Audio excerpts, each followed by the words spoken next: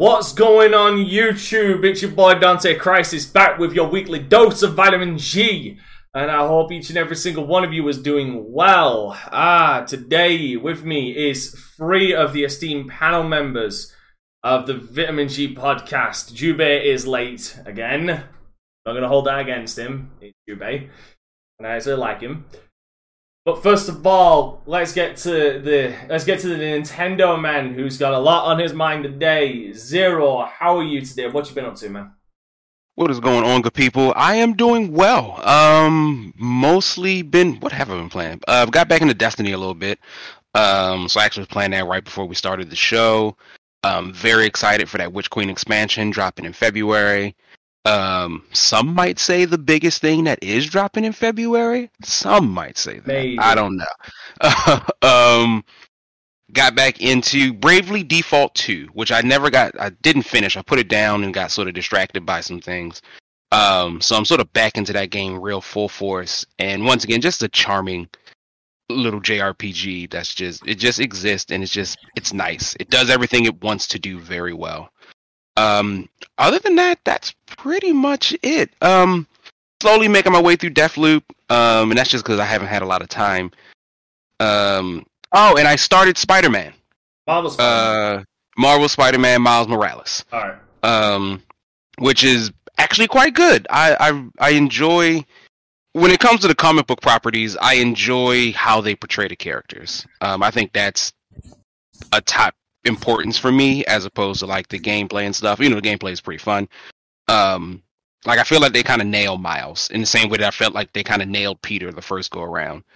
And so seeing him interact and seeing him be a part of New York City is just kind of fun and cool. So it feels like this game is definitely shorter than I thought it was going to be, but that's all right. It's still a good time. Good, real good. Next is to the PlayStation man of the panel. Omar, what have you been up to? Yes, what I have been up to still is 9. I am about to drop $40 around that to buy a few different games.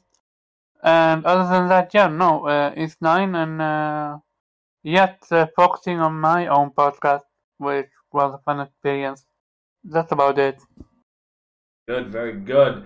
And next, one of the 2 Xbox panel members, Pharaoh, what have you been up to, my man? Nothing much, not a lot of gaming. It was my birthday week, so went down to Orlando, had a good time, and actually went to the Final Fantasy VII Orchestra on yesterday. Was it yesterday? No, it was Saturday. It was Saturday. Weekend is a bit of a blur, but yeah, so I went to that. It was great. Some reviews. Yes, reviews. The music was awesome. There was, millions of people dressed as Aerith and Tifa.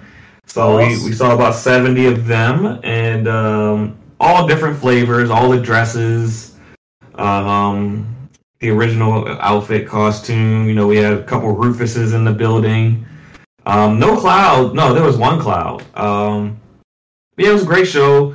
Music was great. The one disappointment was that the composer was like, "Yeah, we just got clearance to play Jesse's theme," and then he didn't play it at all. Because they probably didn't even rehearse it if they didn't think they could do it.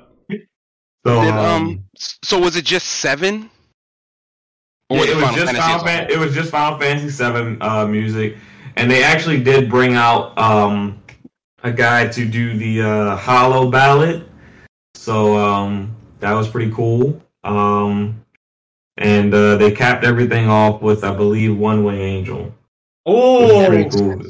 They capped everything off with that, and when they did that, they made the entire room red, so it was pretty cool. Nice. So help me out. I liked it. Was it, outside of it just being a concert? What's the purpose? And what I mean by that is because I was shocked that it's just 7. As opposed it's just to these are just live concerts. That's really it. They might have something on screen to show like visuals, but all in all, it is just it's just live orchestra. They do like a mashup of scenes from the video game but the scenes don't really tell a story of the video game. Like if you didn't play the video game and you just went to the orchestra, you don't leave the orchestra with an understanding of the video game. That makes sense. Like it's just it's just like a mashup of moments from the game. And this is their orchestra, or who's the orchestra itself? Like, this is in the Philharmonic, right? That was the Philharmonic that Oh, performed. okay. So they're just playing the show. Okay, so it's the show itself, and each orchestra is doing it. Yeah. So I don't think each orchestra. I don't think the orchestra is actually like traveling around the world. I think they're doing a world tour, and a local orchestra to that region is performing. Got you. Yeah, I think they did the same thing with because they did the same thing with the Legend of Zelda. I think it was when they brought out Legend of Zelda Ocarina of Time 3D. There was a live orchestra. I think it was before release, because I think when that released, it came with a soundtrack. It came with the soundtrack, and I believe a live orchestra rendition of the soundtrack as well. And I'm assuming this isn't connected to the video games live people. This is something separate. I think it is connected because like Nobuo Uematsu, the one who designed all the music, he actually greenlights all the music that is performed at the show. So like they are in touch with the Square Enix people as far as what songs to play, the order that the songs get played, and everything. So they're not just winging it and picking like their favorite songs from the collection. Right. Interesting.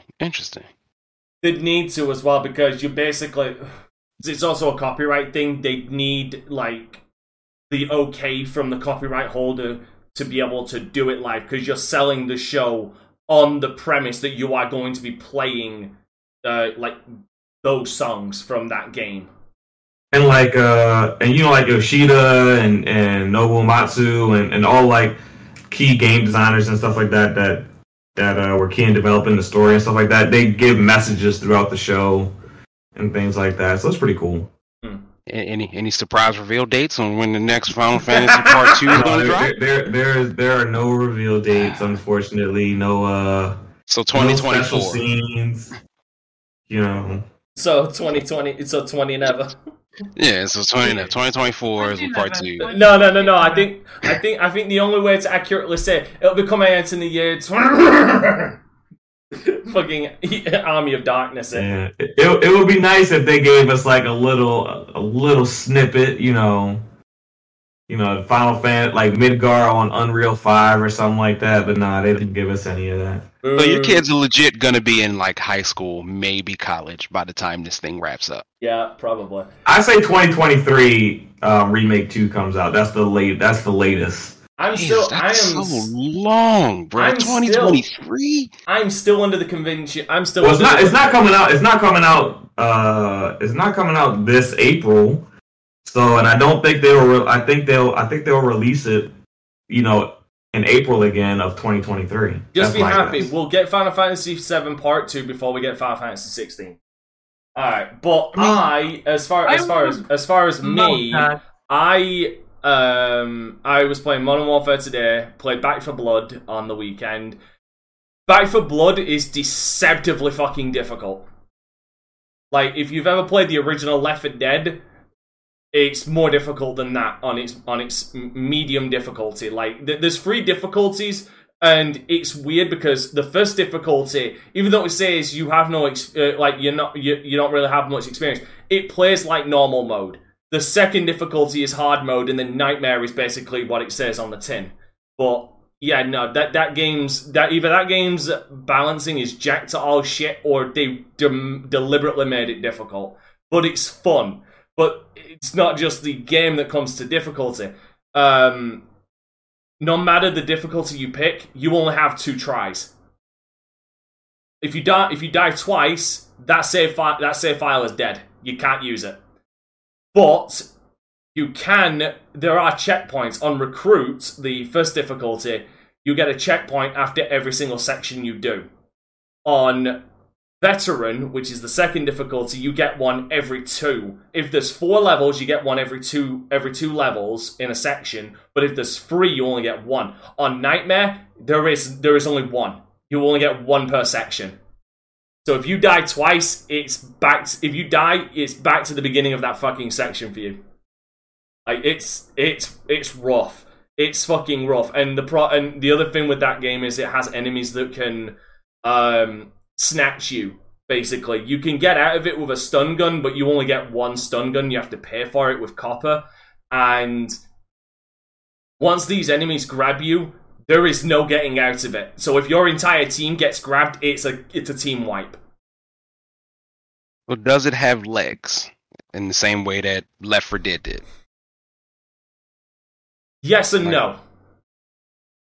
Yes, because it does make me want to go through it on its highest difficulties once I've collected enough cards. Because there's a card system in it where it gives you buffs. Like 20% more running speed. But these are cards you earn through in-game currency. There's no microtransactions so far. The problem with this game, though, that I see is I'm not seeing any kind of thing for mod support.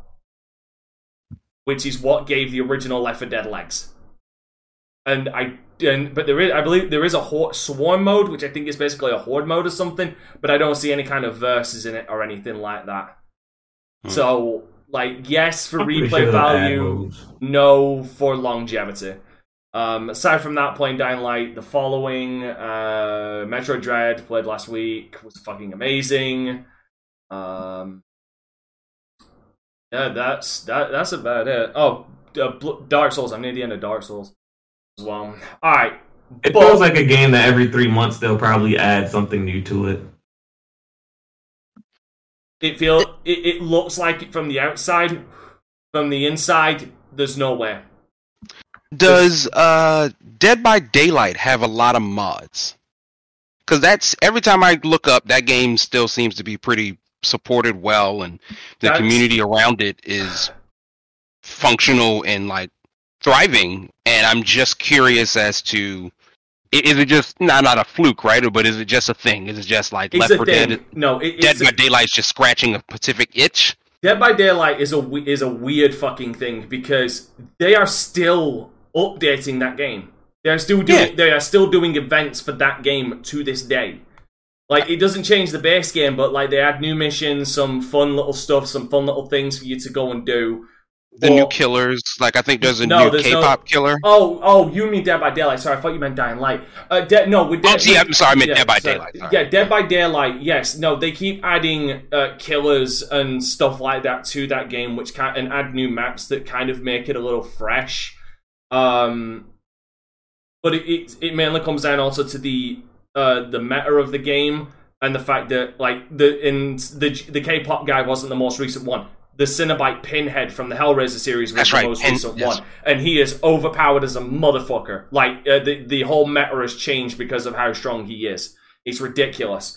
But is that part of it? Like, there's some fun of playing the horror's greatest killers. Like they get to use them more or less freely. No, the reason why is because with Dead by Daylight, each experience, because it's a multiplayer only game, the experience is completely different because every killer acts differently, and every person playing a different killer is very different.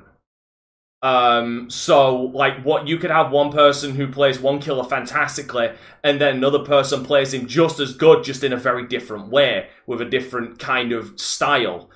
That's where, and all of the different maps and everything, there's buffs and debuffs that can change the outcome of things. Like, there's a lot of nuance to that game that gives it replayability.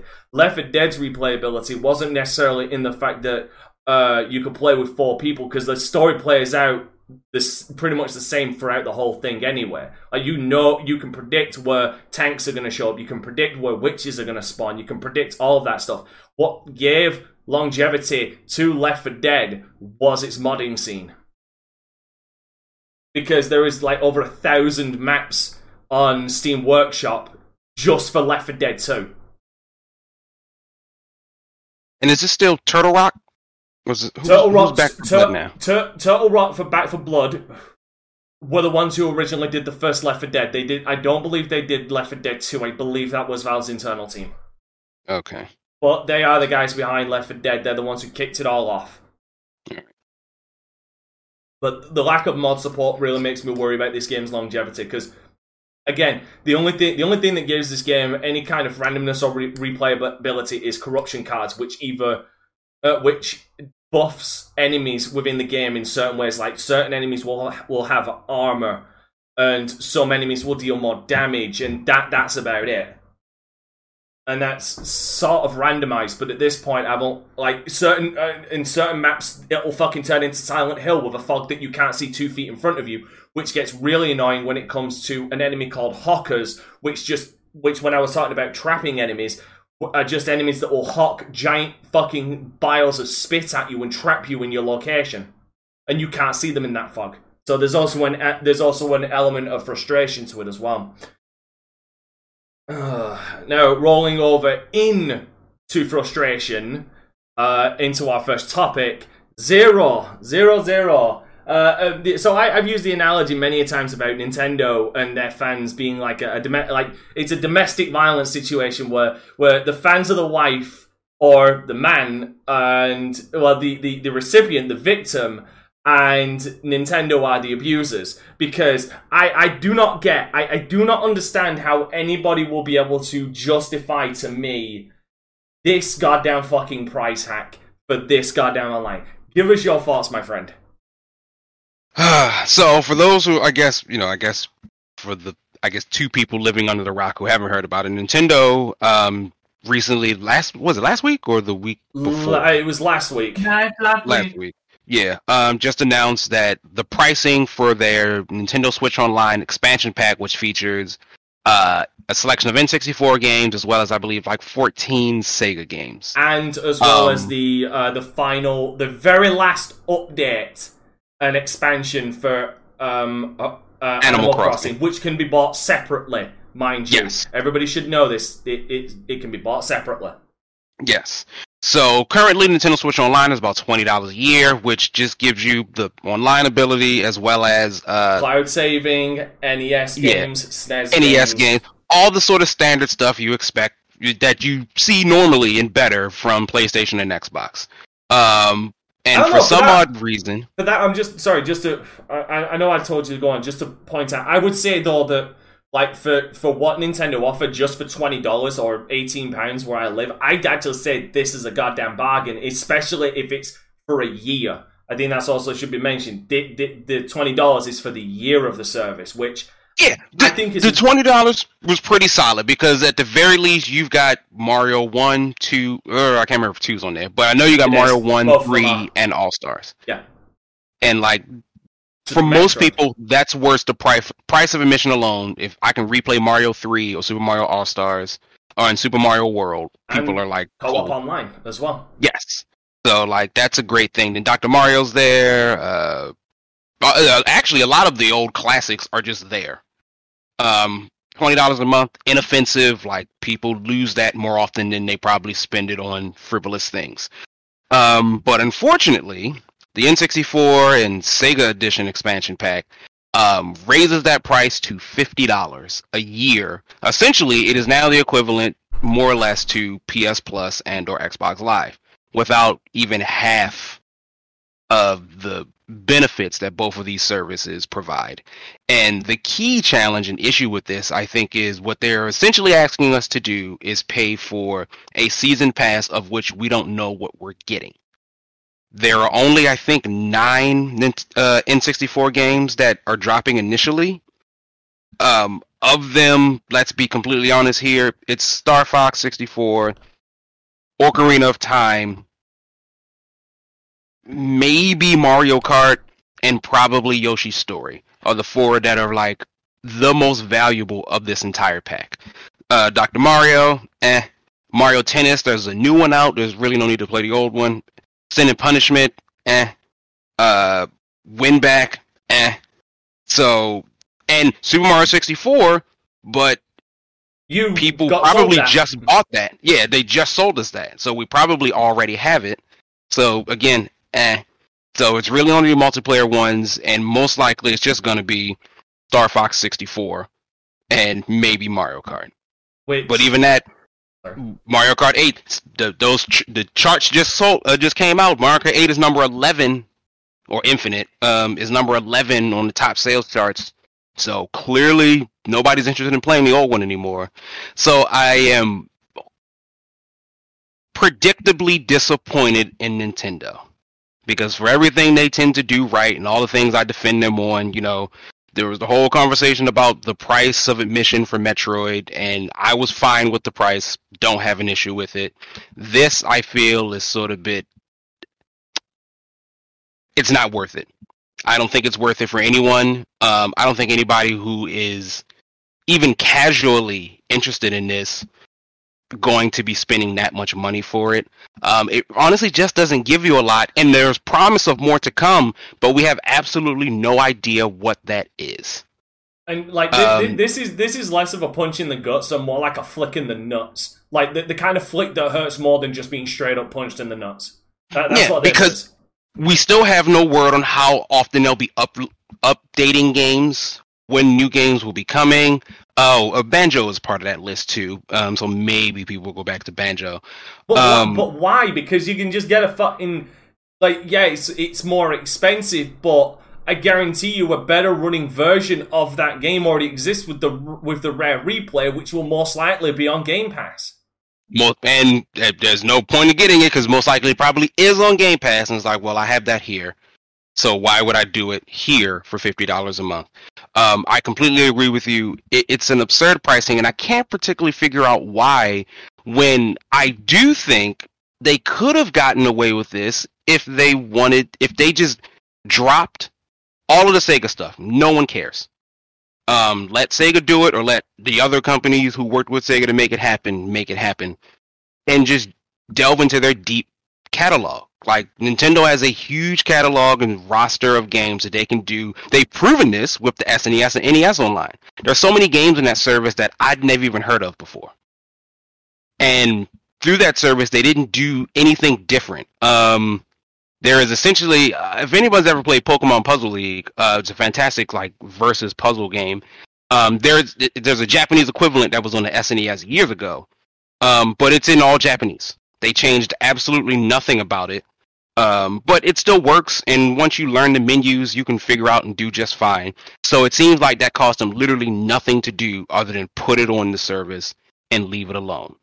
They have dozens, hundreds of Game Boy Advance, 3DS, Wii, Wii U, GameCube, and in addition more N64 games that they could have added that would have justified this price. I don't know why they're not doing it. Like, I'm utterly baffled as to why. Because one, the Sega thing the more I look at it, the Sega thing is like, what's the point of this? Ignoring the fact that, as you said the last time, Dante, all of this stuff already exists. Sega already sold us this. And for a cheaper, and you can still buy it now and have it. But what was the thought process behind let's include Sega in this? Because we need to remind everybody that we beat them into submission, and we survived and they didn't into this generation. Which is perfectly fine. I mean, I understand that, but what is the point? Seriously, and they're not the competition anymore. But what is the point of having "quote unquote" the competition's games, right? You have for example, here's a perfect opportunity to introduce people to Advance Wars because the new one's coming out. Here's a perfect opportunity to bring people into some of the other Castlevanias that you didn't want to put on the Advance collection. Metroid Fusion, and they literally released the sequel to that game. Yes, here's an opportunity to say, hey, let me back up a bit and show you where Samus came from, how she got to this point before you go pick up Dread. Even the old Animal Crossings, if you want to go do that. I know a lot of these games, because while Nintendo is a developer, they're also double as publisher. So very easy example is Pokemon Snap, published by Nintendo, not actually made by them. The biggest one clearly has always been Pokemon itself. Game Freak makes the games, Nintendo just publishes it. So there's of course, we're not going to always be able to get our faves. But the problem arises there is the fact that Nintendo does hold some stock inside of the Pokemon company. So, like, they do, absolutely. But for Snap specifically, it was people were asking for years, and the answer was the people who made Pokemon Snap, they didn't exist. The company didn't exist anymore, and Nintendo weren't doing it, and so they were like, "Well, we didn't do it until we find some other people to do it. It's not happening." It wasn't as if it was completely ignored, but the people who made it weren't around anymore. And so I understand that. And it gets confusing because we just wrap everything up in the Nintendo umbrella. So sometimes there's a miss about how things work. Like I kind of suspect that's part of the reason for Golden Sun not returning anywhere. They might not, the team who did it might not have to do it, or it might be more convoluted than they want to deal with. Because it's not like Nintendo's necessarily hurting here.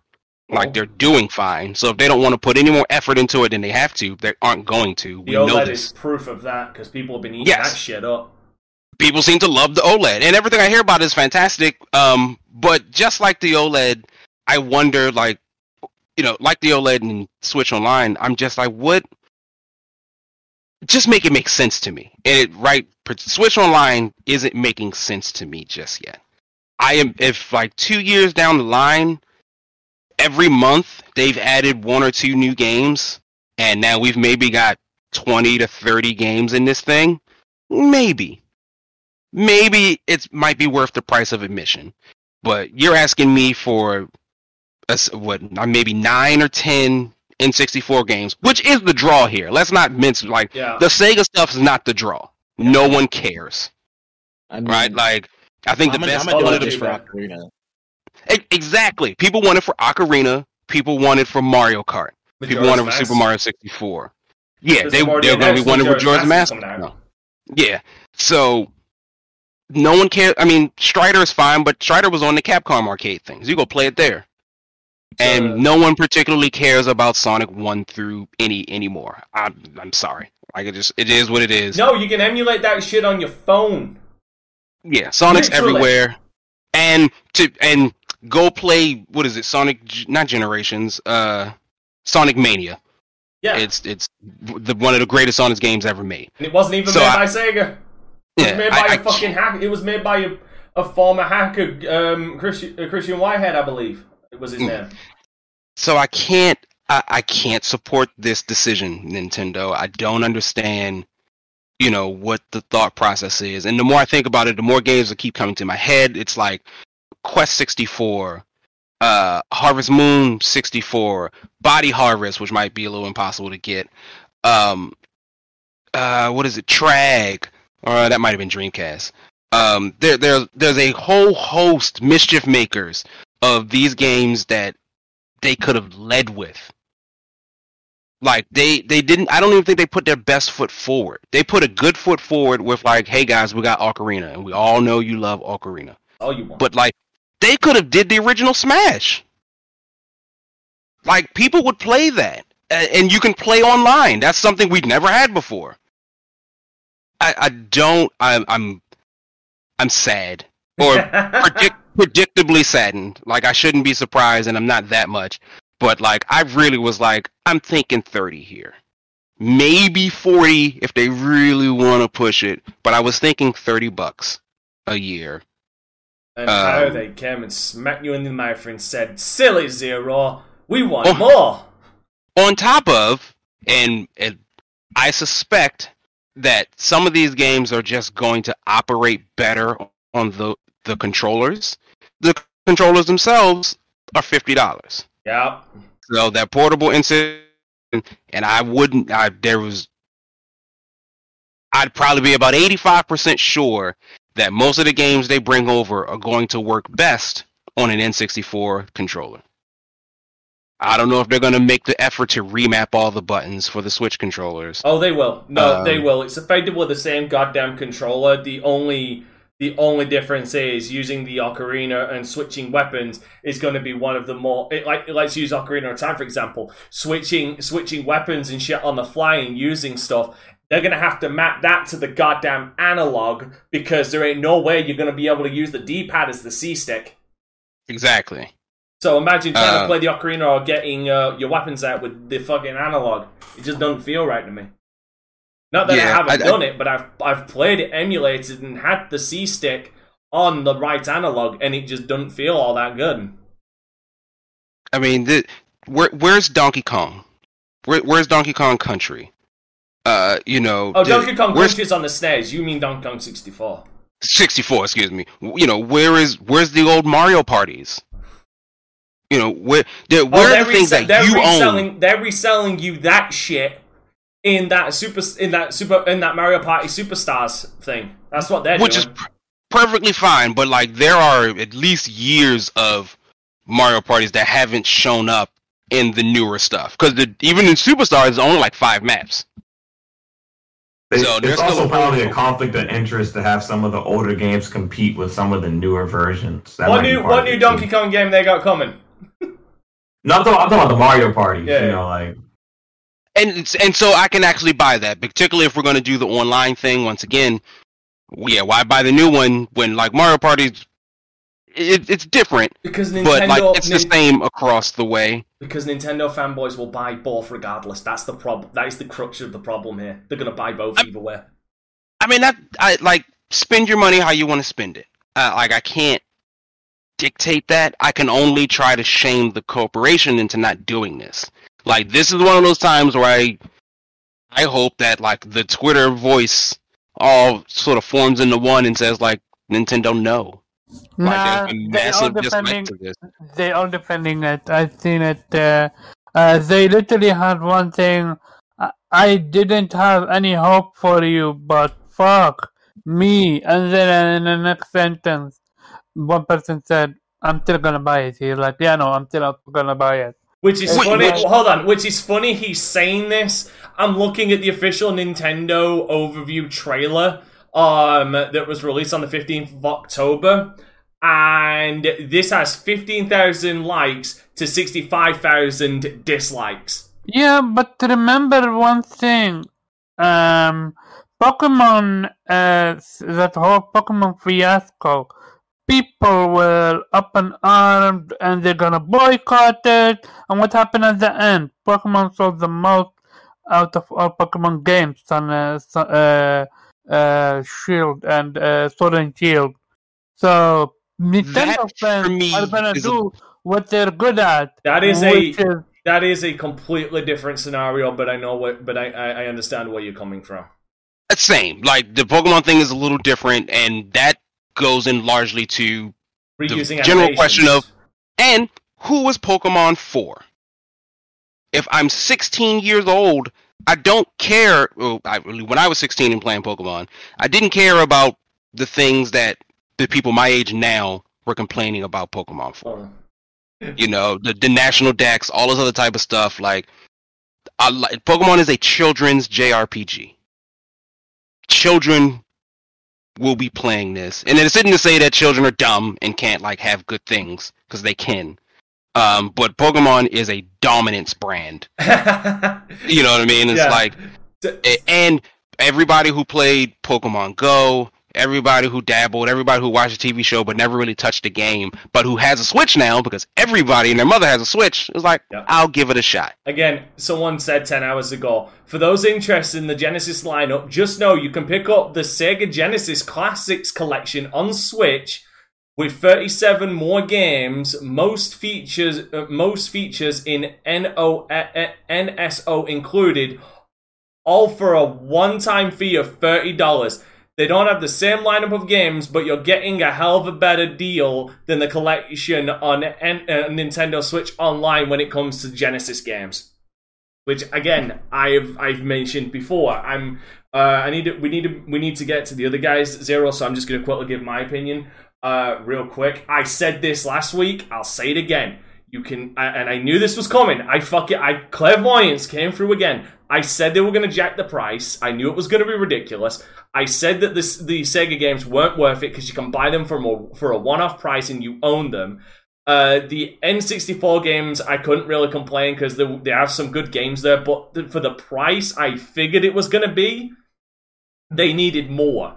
And also, I'm going to say it right now, if their previous emulation of stuff like Ghouls and Ghosts, where it runs just as fucking slow sometimes on the emulation as it does on actual hardware, games with notorious slowdown will get notorious slowdown in these N64 games and these Genesis games because they're using bog standard internet instead of trying to use emulation that will improve the frame rate. Star Fox, you can go and play Star Fox. That fucker still chugs like a motherfucker like it did on original hardware. They did nothing to try and improve it. Okay? That's my thoughts. I'm gonna fucking die on this hill. Jubei, seeing as your ass is laid here, you're on the podium next. What have you got to say about this? I'm buying it. I don't really care. I want to play Ocarina on my Switch. I don't have an N64. I don't want to put it on my PC. I'm going to buy it. Just wait for a Stream Deck then. I Steam Deck is next year. I don't want to wait until next year. I want to play it now. So oh, you fucking you are so but here's the thing. And here's the thing. It's optional. I already have Switch Online for a year. I'm already paid up for that. So I'm not gonna pay the full price for the year for the expansion pack anyway because they're gonna. That's what I was gonna say. They haven't released the price for the monthly, but my thought is when Jubei gets it, he's just getting it for like a month or two to play Ocarina and then be done with it. Right. So it's like I'm not really tripping. And if I do decide to get like the year plan, it's gonna be the family plan just because I can get my daughter on it, etc. So because she has her own Switch. So I mean that's fine. Those are games she's never played. I'm not gonna sit her in front of my PC and tell her, yeah, go ahead and do that. That's not gonna happen. She's damn sure not gonna touch my Steam Deck when I get it. So, you feel me? So, no. It's wow. Bro, 8-year-olds are disastrous with Your anything child. that's worth money. Okay, but if they haven't released the monthly thing, then I do have to question and ask this question to everybody here, just as a thought experiment. What if there is no monthly perk thing? What if this is they're only allowing yearly subscriptions? I mean, but again, it's optional. The Switch Online's price isn't changing, and Switch Online still has monthly options. The expansion part, though, I mean, this is an additional add-on for the people that want it. It's not a requirement. It's not you're not forced into it. The original Switch plan. No. I'm not saying that. No. I'm on about you. You're talking about monthly. Like, I mean, if the expect if they don't have a monthly, like I said, I was going to get a year of it anyway, so that doesn't really bother me in the slightest. Okay. Jubei's part of the problem this time. Not Yeah, me. he is. I'm part of the. I mean, Massively. I pay for what I want. You feel me? I'm willing to pay for what I want, and if this means that I can emulate those old games without having to drop whatever amount of money on an N64, it doesn't matter if it's one game. People bought PS5s for one game. Like you buy new consoles for mean to tell one me game. that you don't want to drop $5,000 on a new PC with a Fuck no, because I can spend less than that to build a new one. No. With an awesome GPU, No. so you can emulate any game that you want. And have, You don't even need an awesome preservation. GPU. I could pull out a GPU right now that could emulate all of these games, and it's fucking. I mean, you can play. years old. There's a little thing so you can play Mario 64 on your Xbox 360. His phone could emulate fucking Zelda. It doesn't matter. I mean, I mean, the only thing I would use a PC emulator for, as far as N64, would be to play Virtual Pro 2. Because I'm not paying the Japanese import that game, and I'm going to emulate the fuck out of it. 8-year-olds. And that's the only thing. 8-year-olds would press the nuke button if given a chance. Yeah, fuck that. So, yeah, I mean, I'm okay with it. I mean, the pricing is a bit stiff. It is. You go from $20 a year to $50, and then from $35 a year to $80. That's kind of a little difficult. It's ironic you turn around and say it's a bit stiff. Nintendo fans have been used to getting dicked around by Nintendo for years now. I mean, that's fine, but I also don't buy games for the Switch like that. The last game I bought was Monster Hunter Rise, and I haven't bought shit else since then. I dread. Anyway, plus I know my daughter is going to play the Animal Crossing DLC that's included in that, so. I mean, that's $25 extra I don't have to spend that I was going to have to spend anyway. So I'm fine. I do kind of want that DLC, but I might have to go. I might just have to buy it outright. Yeah, because then you own it. Anyway, Omar, I'm sure you're buying at the chopping a bit to rip into Nintendo. Go ahead. What have you got to say about this price hack? Nintendo is going to Nintendo is Nintendoing. What else is there for it? This sets a very dangerous precedent that I fear other companies are gonna capitalize on it if this takes off. I really hope that this doesn't get popular because I don't want to see PlayStation raising the price and Xbox raising the price, especially with the amount of shit Nintendo is getting away with. Like they don't have I got it, Dante. voice chat. They don't have what's called trophies or achievements yet. Like yet they went ahead and did that price hike. I just can't. And especially they're literally focusing solely on nostalgia. Nostalgia is genuinely one hell of a drunk. So it seems. Pharaoh, I feel like you might have something to say about that. Go ahead, Pharaoh. You're up next. I'm sure you have something to say to that. I mean, as far as what Omar is saying, I mean, Nintendo is doing this because Xbox and PlayStation are already doing it. I mean, if you look at PlayStation Now and Xbox Game Pass, not just that, but they're the free games you get from PlayStation Plus. Yeah, and those get locked off if you run out of your subscription as well. So I mean, like we're already seeing Xbox and PlayStation kind of do this thing within the services that they already offer. This is just Nintendo getting in on the party, and people may not like how they're choosing to do it, but I mean that's what's going on right now. Yeah, they're playing catch up. They're not. Yeah, they're yeah, like they're the situation wouldn't be PlayStation and Xbox being like, Nintendo can do this. Maybe let's just, I don't know, drop trophies and achievements from our services since Nintendo. No, not like that, but more like PlayStation is putting what's called putting PlayStation well. I understand. If you go on PlayStation Now right now, look at the catalog. It's a lot of old PlayStation 1 games. There's some I think there's some PlayStation 3 games in there. I mean, I haven't looked at the catalog in a while, but it's a bunch of past generation games. Yeah, there is around 800 games on PlayStation PS Now. But most of those games are old games that you can no longer purchase. They're games from previous generations. Yeah, and let's not talk bullshit here. Like, everybody is playing on nostalgia. PlayStation is playing on nostalgia. Xbox is playing on nostalgia. Just Xbox is doing it the best with actual disc backwards compatibility. So I agree. However, what I would say is on a Nintendo, if let's say it's a power level here, Nintendo clearly has the strongest level of nostalgia. Oh yeah, absolutely. Like, that's because they've got the older catalog. Like they've got the catalog. Yeah, and they've invested. They've told you that Mario, Zelda, Donkey Kong, that these are our people, and you're just gonna have to like it. And we've learned to like it. So they've told you who our characters are. They said we're not making any more new ones. So. And the new ones we do make, we'll forget about it a couple years. Yes. unless it's Bayonetta when we tell them to specifically still make her sexy. We're not making any new characters. I guess maybe I would ask you, Pharaoh, because you pay more attention to, I guess, the business side of these things. When I look at Nintendo Online, my first thought is like, you could be what Disney Plus was to that space.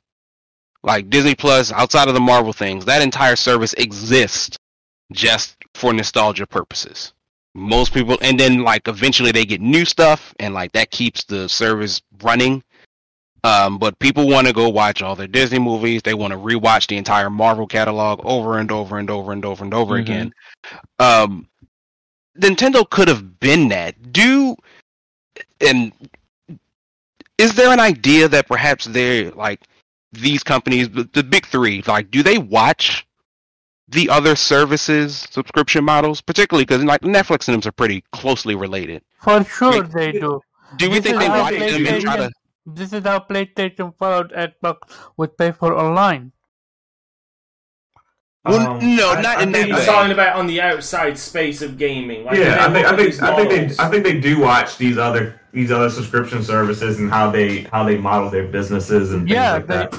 But I believe that Nintendo, I think Nintendo is cognizant of who their user base is, and I think they understand that there's no need to invest in features like achievements and voice chat when most of our user base is of a younger generation, and parents don't want their kids voice chatting with, some random stranger playing Pokemon against them. Bullshit. You say it's bullshit, but it's the reality. I damn sure don't want that. If you're thinking about also, parents, hold on. And here's the thing: it's not like Nintendo doesn't have any form of voice chat, because they do. They do have a form of. They do have a form. Nintendo just came out with a fucking hentai game. Stop with that bullshit. Omar, will you start with your bullshit and let me finish? Nintendo does have a voice. Does actually have a voice app. I've used it for Smash Brothers. I don't know how big the catalog is for the use. Where some games like Smash. No, they have an actual app. On the phone. They have voice chat. They just do it in the most Nintendo way possible. It's an actual app you download on your phone. Yeah, I'm literally opening it right now. See? So exactly, they have it on an app that you download for your phone. But most of the kids who have these Switches don't also have a phone. So it does work for Animal Crossing. I didn't think it worked. It works for everything. Yeah, right. Not for everything. You're right. You're right. Because Nintendo doesn't have that many multiplayer games when you actually think about it. The only 3 big multiplayer games they've got is Splatoon 2, Smash Brothers Ultimate, and Animal Crossing. That's a new one, actually, because the last time I was playing Animal Crossing, it didn't actually have online. But I guarantee you, Splatoon 3 comes out, it's going to be on here. So, in the most roundabout way, it does have voice chat, but it's just stupid. It's stupid, but it's not like it doesn't work, because it actually does work strangely. Yeah, but they understand what their user base is and what's important to that user base. Yeah, you get what I'm saying? Yeah. Oh no, I'm not arguing. I'm just arguing the fact that there is actually voice chat to argue against all these games that give us nostalgia. They know that that I'm not buying a Switch and getting this service. Even though I loved all these games growing up, and I'll sit there and talk for days about, all these old great games that I used to play on Nintendo. I'm not the one that's invested in the Switch and the services that it provides. But you know what? My son is. My 5-year-old son, he's like, oh yeah, let me play the Switch, let me play this, let me play that. And I might get that service for him so he can enjoy the same games that I enjoyed growing up, but I'm not going to be the one necessarily playing them myself. A question: how the hell they don't have the NES or SNES thing on here for voice chat? Considering you can actually play multiplayer on some of those games. You can play multiplayer in there. Yeah, I mean it's this weird thing where I do understand the idea of Nintendo isn't always 100% sure but they are online stores. So if a hentai game makes it through, so be it. It will not overshadow almost anything. And what regions is that hentai game being released, by the way? Also, let's pull back. It's probably not a hentai game, quote unquote, because hentai is a very specific category. It is. Yeah, I'm just saying, what regions is this egregious game being released in? So it's a matching game with, what did you say, Pedro? What region is it being released? And I also want to know, does it say adults only? Does it say mature? Does it say teens? Because that also means something. I mean, as much as the fucking rating system is a joke, it is there for a reason. What the fuck it's called? Let me see, Switch? You're acting like this game has a worldwide release. And if it's a hentai game, I know damn sure it's not being released in America. It was damn sure not being released in Australia either. Or Germany. Or Germany. Yeah, there's certain regions that game just isn't coming out in. But I do think you still make a point, Pharaoh, because one of the things I do remember, and it's the only system I've ever seen to do this, even though most systems have had them. Nintendo had a whole sort of, as part of their Direct, a whole thing about parental controls. Mm-hmm. Like they devoted a section to being like, hey guys, or hey parents, here's how you manage this space. PS5, PlayStation, and Sony, Xbox have never done that, as far as I can tell. They have parental controls, but if you didn't know, there's never been at least none that I see, and I'm sure somebody could prove me wrong if not, but I've never seen an Inside Xbox or a Sony State of Play that stopped and said, here's how our parental controls work. Also, I got very curious. I got very curious. I got very fucking curious. Because I'm just curious. I found 8 hentai games on the Nintendo Switch. But to go against Omar's point, they're not just on Nintendo Switch. They're also on PC, they're on PlayStation, they're on Mac, they're on Linux, but iOS. Wait a minute. He was talking about how Nintendo wanted to protect the children. And I was calling bullshit on that. Oh, well, they didn't want to protect the children. I said they understand their market and they understand what people want. And they understand that children don't care about achievements. That children don't care about voice chat, and that parents don't want their children voice chatting with random strangers on the internet playing Pokemon. And it was Jubei that said he didn't want his kid doing. He didn't, and it was Jubei that said that he didn't want his daughter randomly talking to some dude online. I didn't say that Nintendo was protecting anybody. I said Nintendo understands its market and what its market wants. Yeah, that's what I said. I didn't say they were protecting anyone. I never said they were protecting anyone. I said they understand their market and what their market wants. Just for information's sake, are you aware of the debacle that is Super Smash maps? Yeah, that's user-created content, but yeah, but once again, that's not you can certainly do that, but I think, and I'll make the argument that say Nintendo is quote unquote trying to protect the kids, in the most Nintendo way possible. But just like I was saying about the parental controls, they're the only company I've ever seen to even acknowledge children. For anything, even when you look at the commercials, they don't show a lot of adults playing Switches. The early ones did, and but it was always this family thing, and it's this isn't necessarily a shot at Xbox or PlayStation, but it's certainly clear the intended audience as opposed to the other two. Everybody likes to get up on their high horse and talk about parents need to be regulating what games their kids play and what they look at.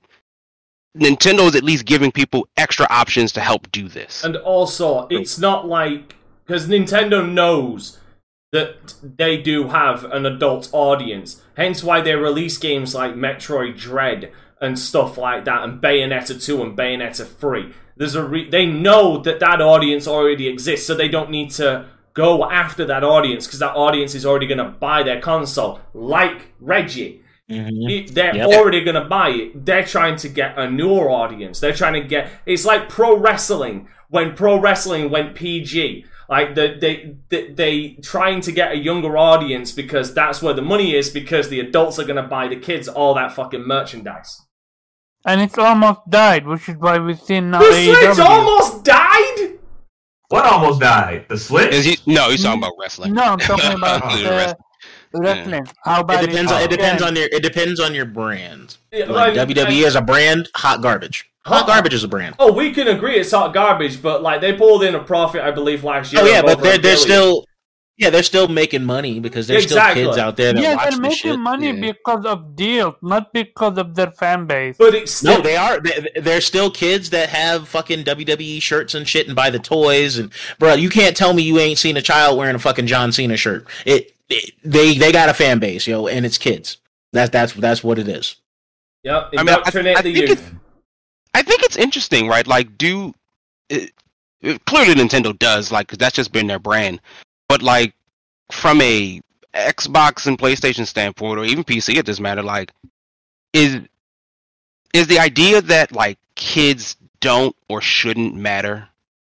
Oh, I mean, to PC, we really don't. To PC, it really doesn't matter. It's just a case of like, let's be fair. PC really has no marketing like PlayStation or Xbox. PC is just PC.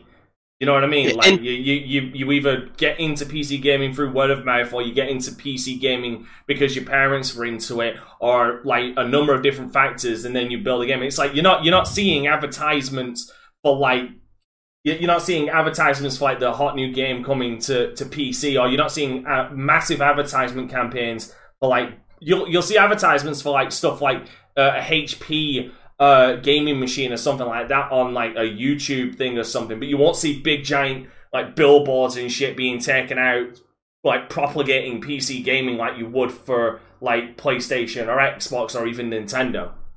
Right, and so, but as far as PlayStation and Xbox, I would say they're trying to retain an audience because their marketing seemingly they don't mind people getting Xboxes because they understand the trickle effect of Xbox and PlayStation is cool, so kids will see the Xbox and PlayStation, so they'll want it and bug their parents for it. They don't need to market to them because it's the perception of what's cool. Like Nintendo, for as big as it is, like Nintendo isn't really seen as cool, and it hasn't. They've really never been cool. It's not. No, they've not been cool since like the Super Nintendo in that regard.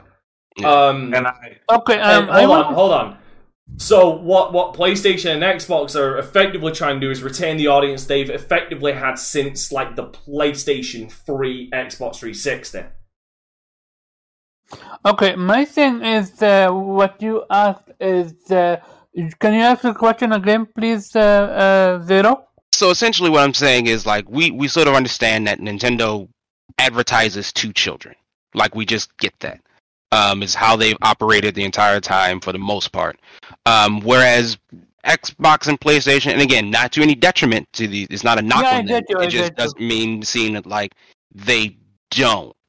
And I would just add the caveat about, like, the message will, the answer sometimes will always going to be, well, when I was a kid, I played these games and I turned out fine. That's not exactly what I'm saying. I'm just saying when we want parents to actually parent their children, then that means like watching what they play. It does not seem that Xbox or PlayStation has a really big catalog that's speaking directly to children. If I don't want my 8-year-old to play Uncharted or Halo. Or so, things of that nature. Like, are they just not concerned with sort of marketing towards children? The other two, I don't think they are concerned, especially with the way they have been moving. Yes, they put out every now and then quote-unquote kiddie game, which actually is not even a kiddie game. They have Gravity Rush, you can call it. It's a fun game. Heck, Astrobot is a game that kids are loving to playing. But PlayStation, and I would even say Xbox, hardcore audience are the grown-up. Because that's where the money comes from. Kids are not going to buy your console. Grown-up are going to buy your console and give it to the kids if they want to. So if a kid say, hey, mommy, daddy, I want this console, and the parents don't want to buy it for them, then the kid is not going to get such console. And then that kid will proceed to get absolutely destroyed in school because he doesn't have the latest console. Yeah, like the Switch is every like parent that doesn't like really care about gaming. Even if the parent does care about gaming, it's the entry console for a child. For most kids, it's the entry console.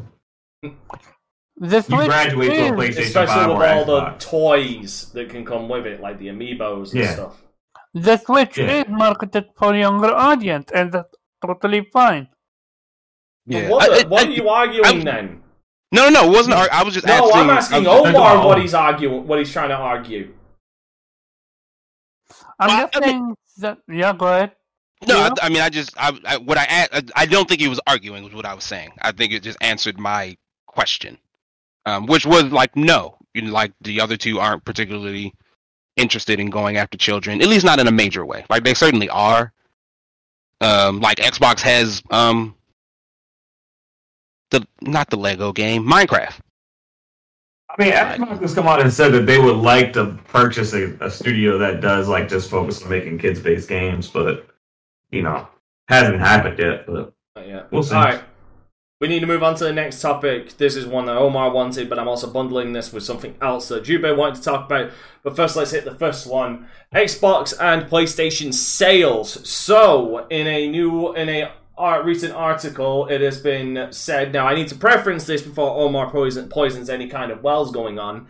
The PlayStation 5 has ended the Switch's 3-year run as best-selling console. Now, what needs to be preferenced about this is that the PlayStation which month was it? In the month of September, sold more consoles and hardware than the Nintendo Switch after 3 years. So this long after its release, the PlayStation finally sold more consoles in a singular month than the Nintendo Switch.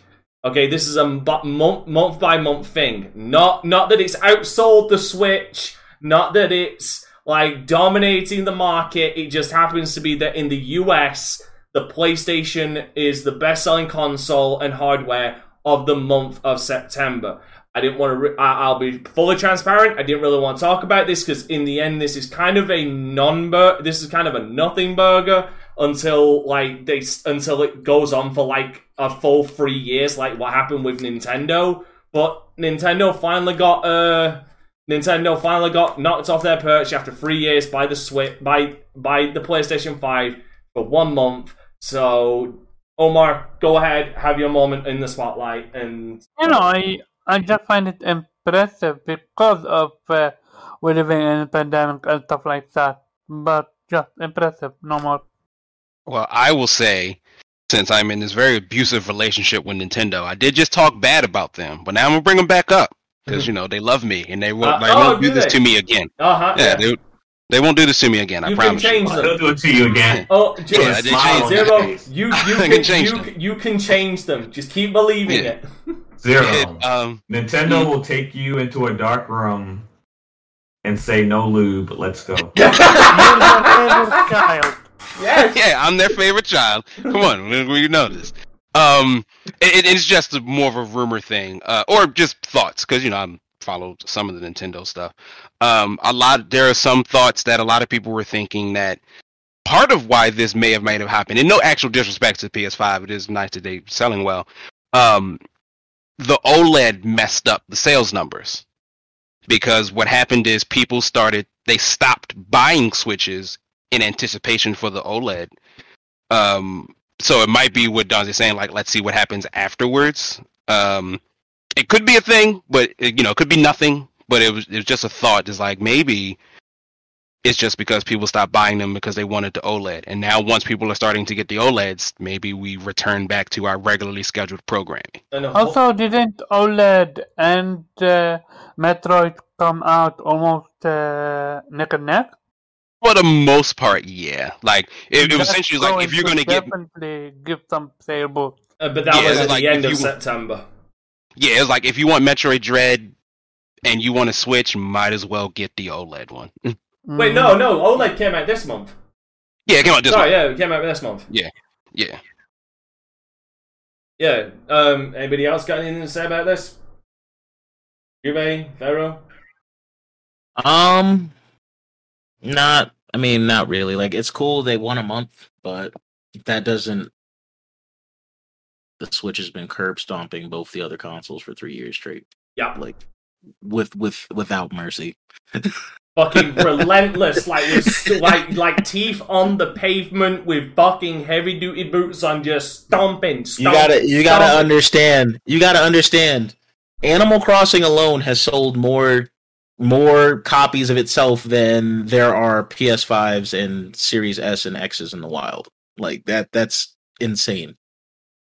Yeah. And it's not going to slow down. I mean, like it slowed down this month because I believe the OLED situation, because everybody's like holding off on buying a Switch.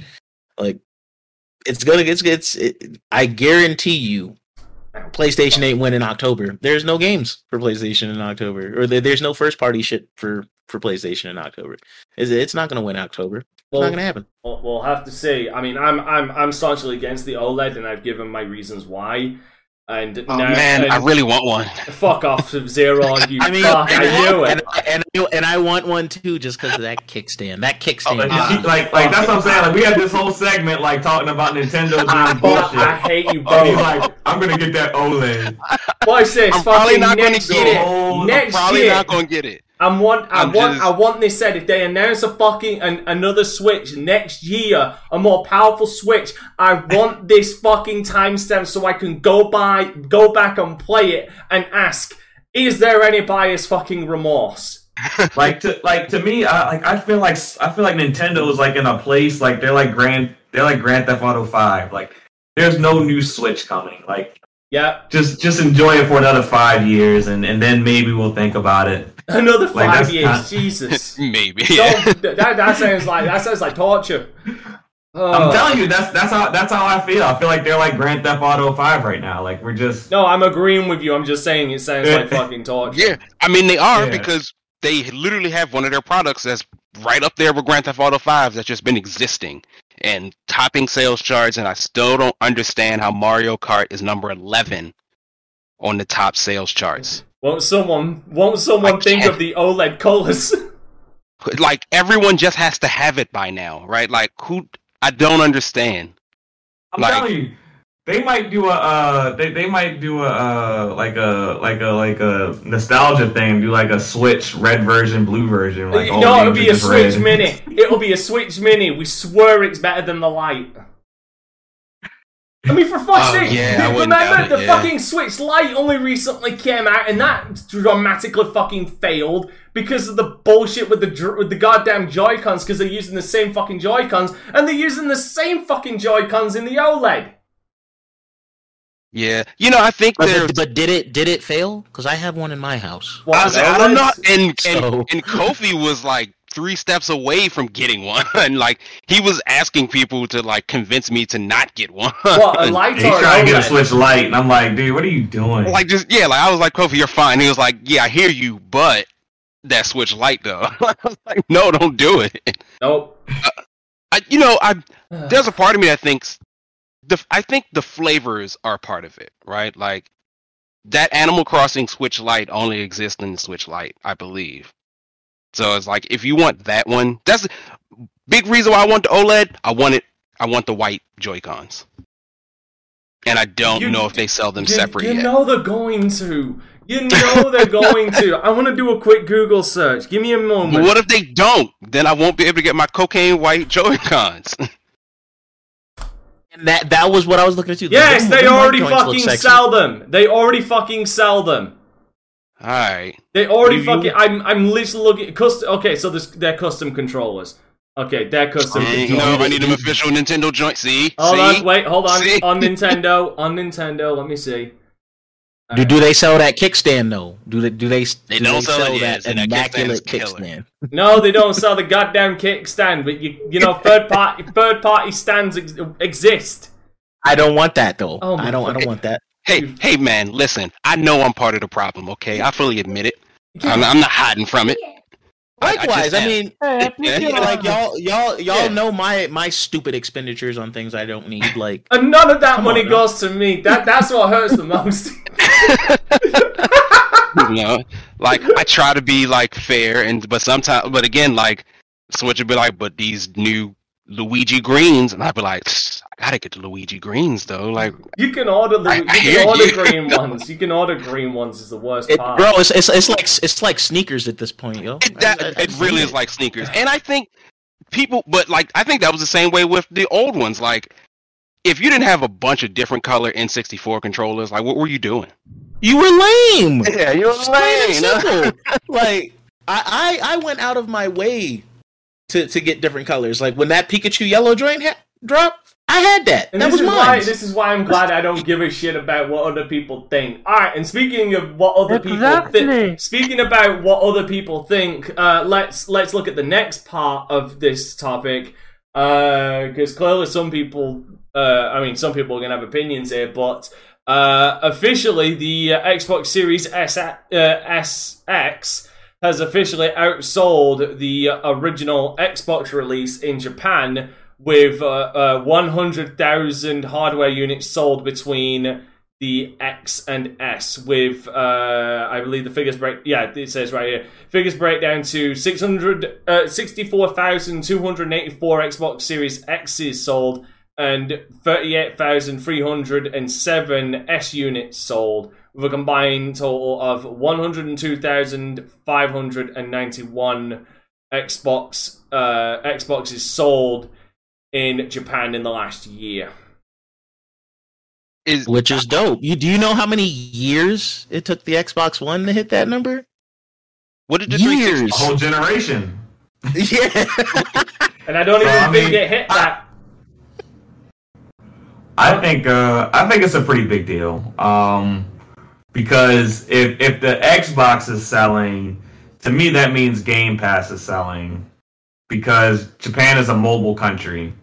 So I think if the Xbox is selling 100,000, then you probably have another, like 20 to 50,000 who are probably like Game Pass subs who don't own an Xbox.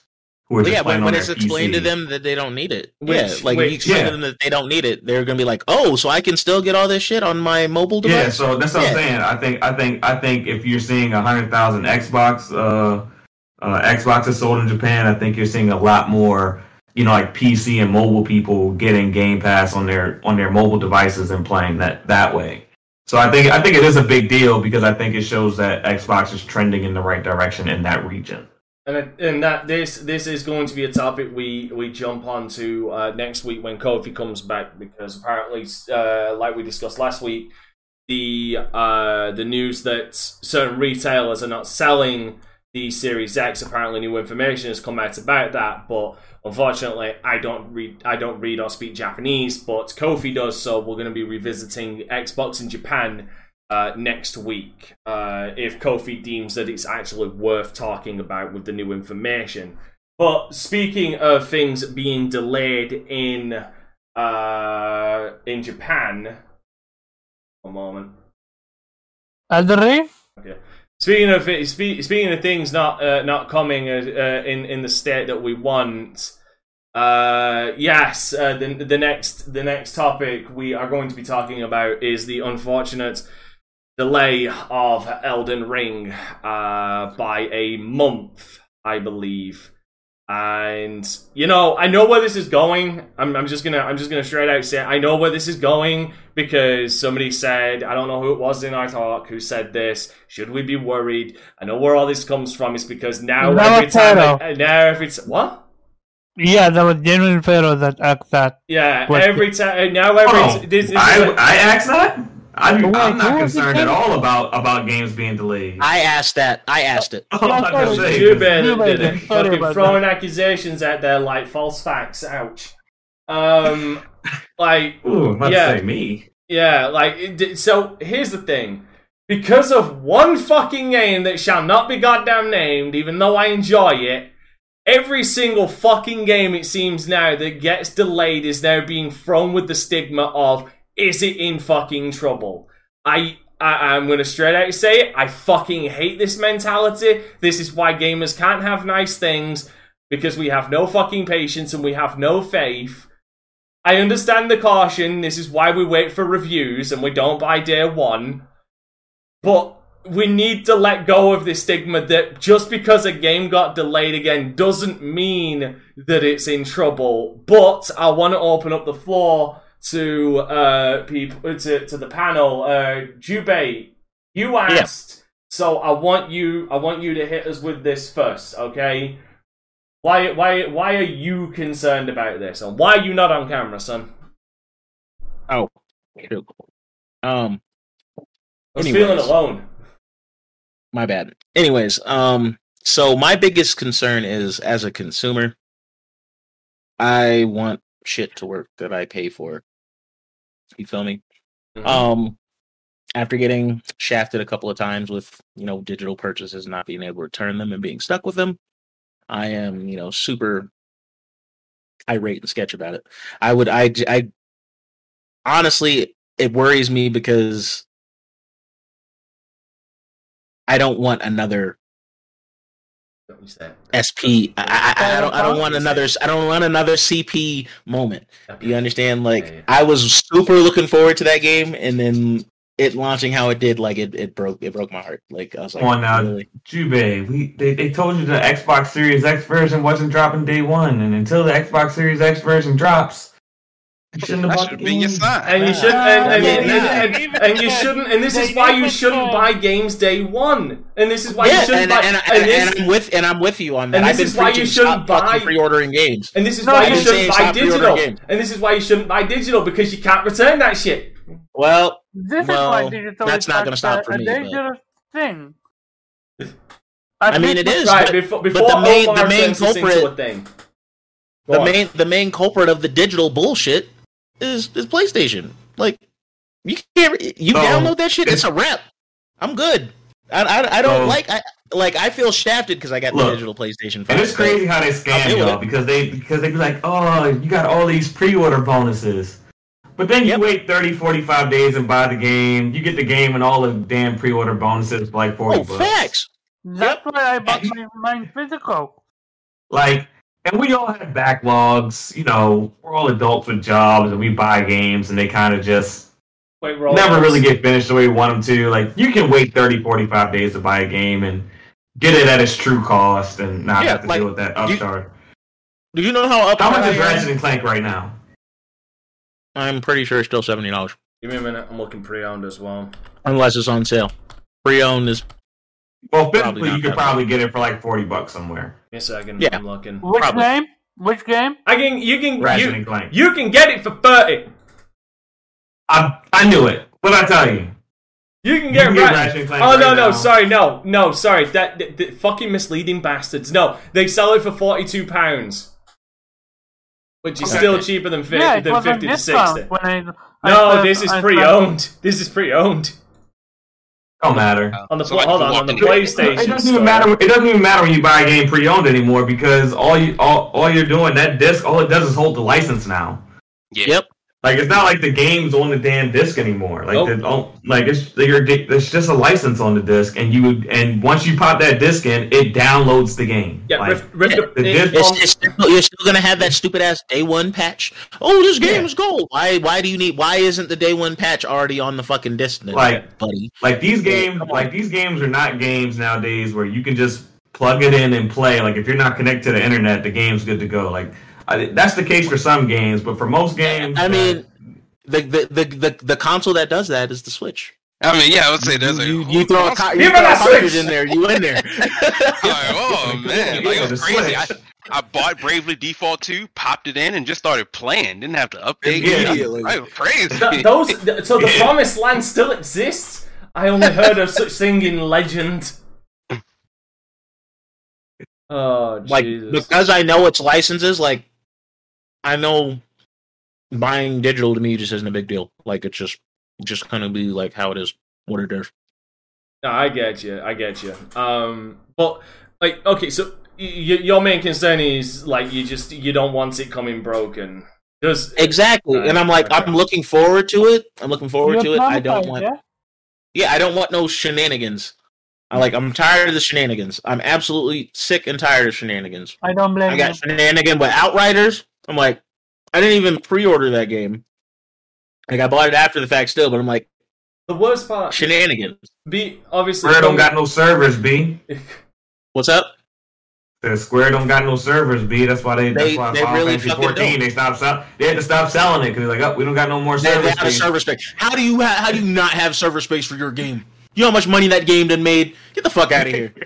No, they gotta buy that. They gotta buy those spaces with that money now. I would say that's Avengers the took MMO it all. problem. Avengers took all that money.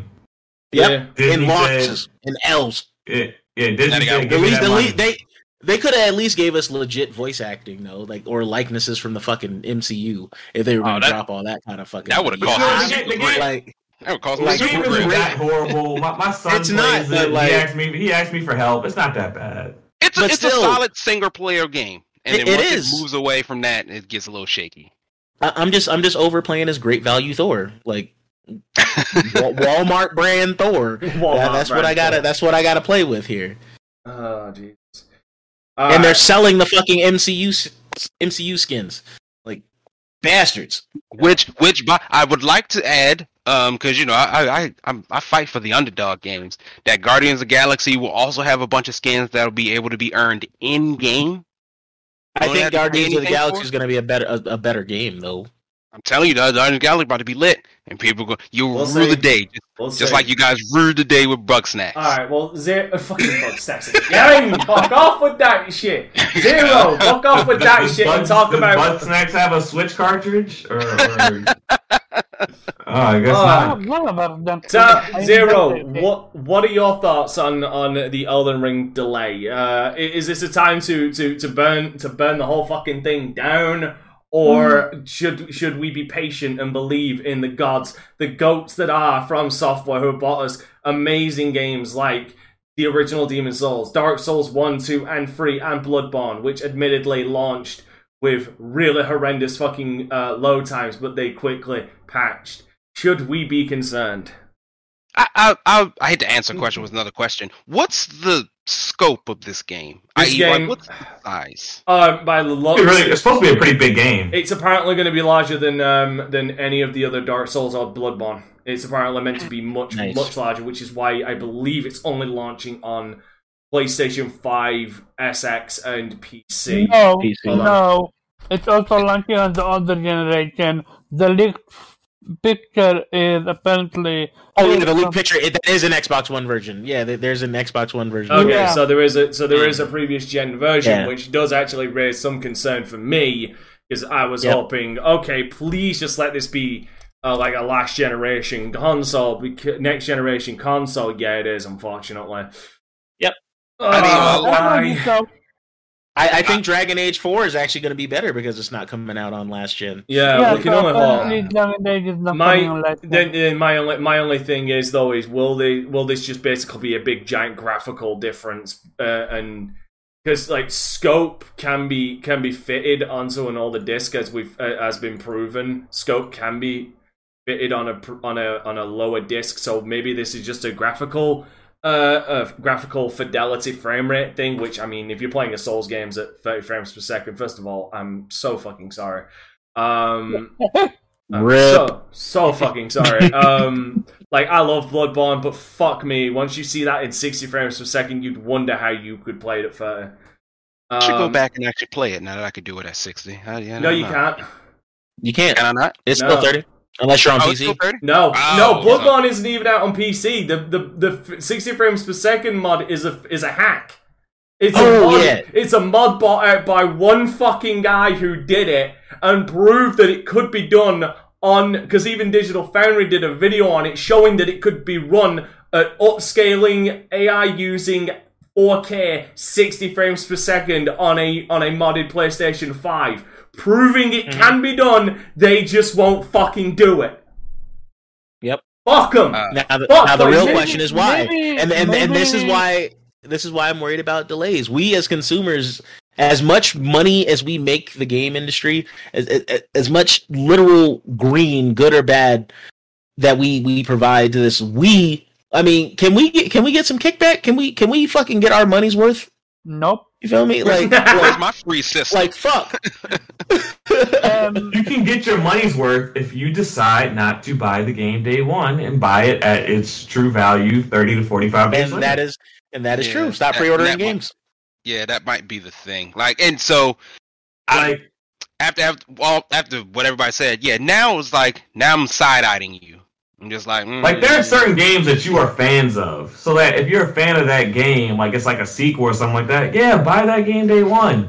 But for these new IPs and stuff like that, and they continuously releasing them in broken states, like stop giving the benefit of a doubt. Make them earn your dollar. I mean, and if they do a good job on the sequel, if the game's good, then reward them on a sequel with a day one purchase. But I mean, stop going in blind on games that from developers you don't necessarily trust. Well, that's the problem though, is because he keeps because like Jubei tried to dance around it because he knows I like the game and I'm sick of fucking hearing about it. But when Cyberpunk 2077 came out, everybody trusted CD Projekt Red. Everybody did, and it's the same. It's the same situation with From Software. They've shown time after time with all the bangers they brought out: Demon's Souls, all 3 Dark Souls, Sekiro: Shadows Die Twice, which was a Game of the fucking Year winner, and Bloodborne, that they can deliver on fantastic games. Like, granted, they're niche kind of games where we want you to fucking suffer and ask for more, and we will give it to you.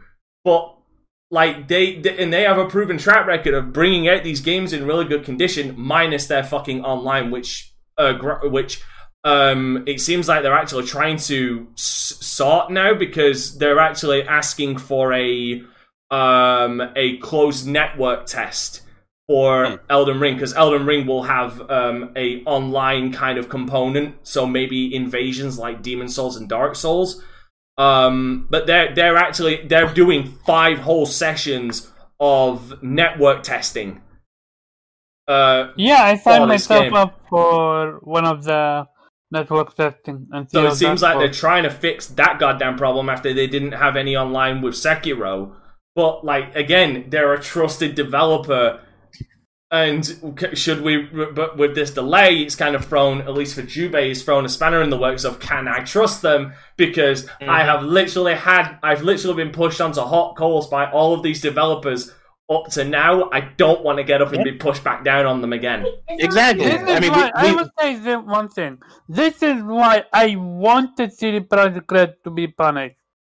So other companies learn from it and understand consequences are in effect if you fuck up us like that. But here's the problem with that. Here's the problem with that mentality. Now, I for many years I was like that with EA. Like I was on the burn them to the ground mentality. But then I realized if I burn them to the ground, everybody else under them suffers. At least with from CD Projekt Red, it's because, again, it wasn't the developers, it was the publisher. It was CD Projekt that was the problem, not CD Projekt Red. With Elden Ring, like it is purely just From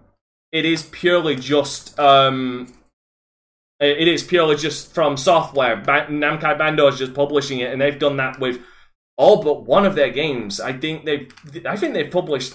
They've published only. They've not published 2 of their games. Activision published Sekiro, and PlayStation published Demon's Souls. Bandai Namco has released every other one of their games, basically the Dark Souls games, and except Bloodborne. Sorry, no, Bloodborne they didn't either. But my point is this stigma because of CD Projekt Red being applied to literally everybody, I feel is really unfair, because we're throwing shade where shade might not be necessarily warranted until we actually get and see the game in action by the people who do get it day one and see if it is a broken piece of shit.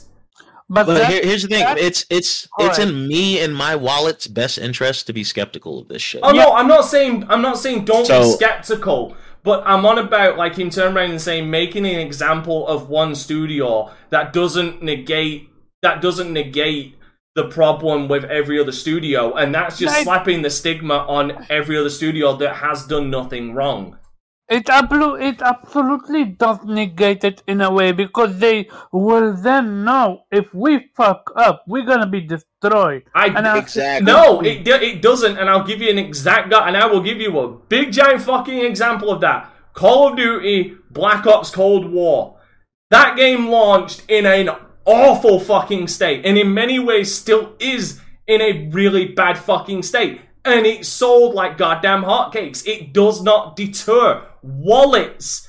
It deterred me. I am definitely not getting Vanguard. That's fine. It's not going to happen. But money deters. Not making an example of somebody, that doesn't work. Making sure that that company doesn't get money is what deters them. CD Projekt Red already got your fucking money. They already got the money. They got the money, left to the bank, and started patching the game afterwards. Admittedly, it actually runs really well now. But my point is, making an example of a company does not work in that time. Now, if you want to make an example of them, don't buy their next game until it's proven as a commodity. And unfortunately, we can't prove if it's going to be a good commodity until it actually comes out. So throwing this stigma on everybody just doesn't help anybody at all. Doesn't help us, doesn't help them in any way, shape, or form, because we don't know if the game is going to be a piece of shit until it actually comes out. And if it's a piece of shit when it comes out, the people who held back, which should be the mentality now, the people who held back are going to be like, I just saved some money, and I'm not going to trust them again. Yeah, like I like Cyberpunk. I like it's not Cyberpunk 2077. Yeah, I like Cyberpunk 2077, but I ain't buying their next game off the bat. Fuck no. Right. Well, what I'm saying is, I'm not putting that stigma on all devs. But Omar is. My thing was focused directly at Omar because that's basically what he's doing. Wasn't to you. I understand yours is yours is a middling skepticism. All devs aren't bad, but even devs with the best intentions, even when any game that releases, games just don't release in perfect states anymore. Even good games, even a game like Returnal, everyone loved it. It did not release well. No. There were some issues with it. Fire Emblem Three Houses is a game that I would literally fucking marry to my firstborn child. Did not... Oh, that game had a lot of issues. Did not want Fire Emblem Three Houses. That game didn't work well? No. There was a lot of issues. There was frame rate issues. There was art issues. There was loading screen issues. Like, holy fuck me Christ, the fucking loading sometimes in that game was ridiculous. Are we asking? So then, I'm not trying to change the subject, but I genuinely want to ask the question. Are we asking or expecting too much from developers? No, because the difference is that, here's the thing, we might be accepting it's both ways. It's both ways, honestly. Because with Fire Emblem Three Houses, I look at that and I'm like, you are a game on a scale where you probably packed in more than you intended, but they optimized it very goddamn quickly. Like, this was rectified in the first month, and it wasn't anything that was absolutely game-breaking, it was just distractions. Where Cyberpunk 2077, though I enjoyed my experience, I will not deny the clipping, the goddamn fucking AI running into barricades, the amounts of fucking people that just materialized in front of me, the fucking performance, the loading. Like, there was a lot more problems than what Fire Emblem had. So with Fire Emblem, it's excusable. So I'm not letting them get away with a lot. With Cyberpunk, I let them get away with a lot because I still enjoyed my experience, but I'm not going to deny the issues that it had. Mm-hmm. It's like Bloodborne. Sorry, with Bloodborne, the frame rate issues and the loading screens and that, those were small. Those were issues, but they were small issues. Like the loading screens, I could easily sit through and have a drink, and the frame rate was consistent only in big giant boss areas. But like they're small issues that were rectified very quickly. Mm-hmm. Gotcha. So it goes both ways. Sorry. Go ahead. I don't think the developers are the issue. I'll let you go, Reg. Oh yeah, well, because I partially agree with you, Phil. Like I don't necessarily think they're always, because I think, as we've seen out the industry and like from people who have sort of jumped out and stepped out and said it, like there are a lot. It's a big moving pieces to this thing, and a lot of it comes from the very top because CD Projekt, I bet their CEO is still making an extreme amount of money despite the product they released. Yep. What I will think is beneficial of the CD Projekt situation is that what it seems to show is that here's where the line is, because the Cyberpunk's whole situation bled over into everyday news, not just the gaming space. Yeah, and so it kind of became a big deal. What FromSoft, no company except for good reasons wants to bleed over into everyday news. You could turn on the channel during that whole fiasco, and like people who I know don't care about video games at all were seeing it on their Twitter timeline. Mm-hmm. Yeah, which Right. is there's So, an ironic, there's an irony to that that I'll get into when you're done. Yeah. Sorry. So it seems to be like that line was at least established to being like, all right, yes, there will probably be games that's going to come out that's even worse than Cyberpunk, but they will probably never be as big as the issue that it became for Cyberpunk. So it seems as though, and not necessarily the developers, but the people above them are making sure like, hey, I don't want to see us in regular people news unless it's for something good. Yeah. So make sure we don't wind up like that. Dragonheart Yobi brings up the fact that the Nickelodeon All-Stars Day 1 and the online was screwed up. Like, that's a big issue. That's something that can't be ignored. I was about to bring that up because I bought it too, and I'm like, yeah, that shit's jank. I haven't. I uninstalled the shit. Like, I wish I could have got a refund. That's what it is. That's one of those issues of they can't get away with that. Like I said, loading times, that's something you can let slip through the crack because like it's a loading time. I'm sure you can literally have a smoke or drink or whatever in the intermediate time before you get in. It can be annoying, but it's not game breaking. No online for a game like that. That you can't let get away with. Yeah, and I agree because like that game came out and immediately it's like, oh, this is Smash. So it's already compared to that, and you weren't even close. Now, and then you had a whole bunch of problems. Close. Now you no bring voice up online, like not even fucking close. Now you bring up expectations. The ironic thing, and I always thought this about Cyberpunk 2077 when this happened, was hype and expectations versus reality, and how much that can blow things up. Because I don't know if I ever brought this up, but a game came out before Cyberpunk 2077, which had in my opinion, just as many issues, if not more, kind of slipped through the cracks because nobody expected anything of this game. And what's the name of Cyberpunk, Cyberpunk got all of it because it had all of the hype and expectations with it, and that's Fallout 76. Was the difference? No, that got drilled. Oh no! That got no. If we're comparing apples to oranges here. Fallout 76 got dragged through the goddamn mud, but not to the extent Cyberpunk 2077 did. Like Omar just turned around and said, sorry, what Zero just turned around and said, the shitstorm around Cyberpunk 2077 escaped the gaming sphere and went right into like national publication. Everybody was talking about it. Fallout 76. It stayed within our gaming sphere. It didn't escape that. And if it did, it was like one or two mentions, but it wasn't as big as Cyberpunk. Like, I'm not defending either. I'm just saying the expectation and hype for Cyberpunk 2077 was much larger than Fallout 76. Okay, so then I'm gonna agree and disagree with you at the same time. While everything you said is correct, I will add to it. Fallout 76 didn't dictate what you can show and not show in reviews.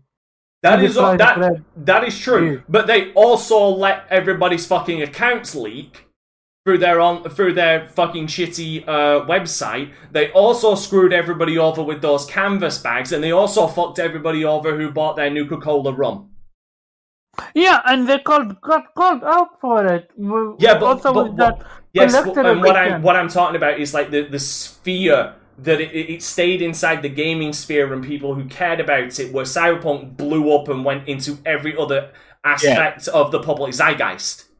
Yeah, is what I'm saying. I think the hype. I think for some reason the hype for hype and expectation is what made that blow up more than Cyberpunk 2077 because with Fallout and their reputation, and the reputation, exactly. Exactly. Yeah. No, I'm so we're all in agreement because with Cyberpunk 2077, let's be absolutely fair. Even though from like just viewing it from the outside, it looked like people were hyped for it. Once you got in, a lot of people were questioning who the fuck was asking for this. Right. Yeah. It was like.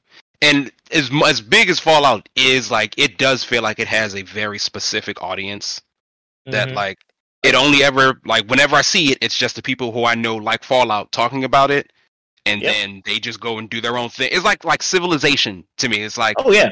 Civ is huge, but only for people who are, like, really into Civ. Yeah. And if you're not into Civ, then like, Yeah, Okay. same with StarCraft. It's like, like it's just one of those things. It's just self-contained into its own thing. Pretty much. Yeah, All right. but like the guys who made The Witcher, pretty much. All right. Does anybody have anything else they want to talk about Elden Ring before we move on to the next topic, which is going to be a short one?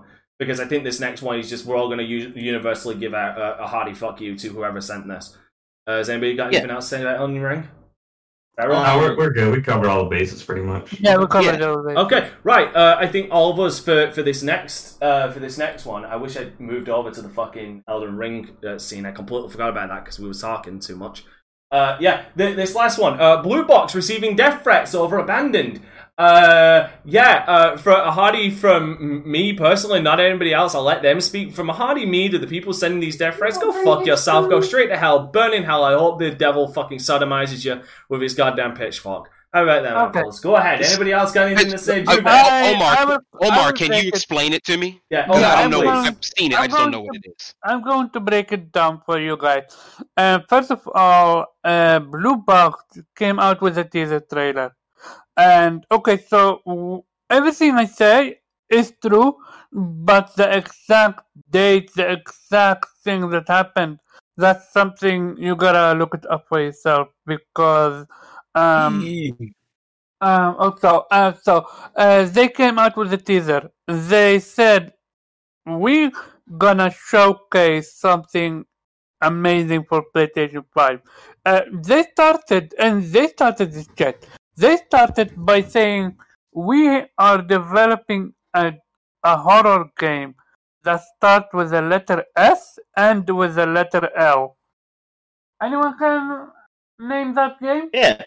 Everybody thought they were talking about Silent Hill. Everybody thought. It's not everybody start thinking about it, Silent Hill. They created it. And let me explain how. So they first did that, and when people started saying Silent Hill, Silent Hill, Silent Hill, Silent Hill, they had the fucking audacity to tweet this out. And I'm gonna put it so I can say it verbatim. Blue Box Studio. Send it to me as well. Because I will send it on Discord. No, Twitter. Because I don't have it on Discord yet. I don't have my Discord on my phone yet. It's literally on Twitter. If you go to their Twitter handle, it's literally the first thing you see. We wanted to set things straight. We have no relation with Konami. Silent Hill is owned by Konami. We do not have any relation with Hideo Kojima. It was never our intention to tease the name as Silent Hill. We sincerely apologize for this. So I actually commented on this, and let me see where my comment here. Okay, because here's the thing, because like what I know about this situation as well is like between this tweet and the previous tweet, like everybody just kept spamming at them, asking them or telling them, oh, so you're working with Hideo Kojima? Is this another oh fuck's sake, another Metal Gear Solid? I think they definitely wanted the attention because they never they went a while without confirming that they could have nipped this in the bud. Yeah, in the very beginning. I agree. But hold on. But the thing is, like leading up to this, people thought that this was another. When Metal Gear Solid 5 was being teased, it was Moby Dick Productions, and like they kept the fact that it was a Metal Gear Solid 5 very quiet, and Hideo Kojima was Moby Dick Productions, and they showed that trailer in the hospital with Ishmael, and then with Silent Hills they did 1937 Studios with PT. And then at the end, you found out that it was actually Silent Hills being worked on with Hideo Kojima. People immediately jumped on thinking that was what was going on here as well.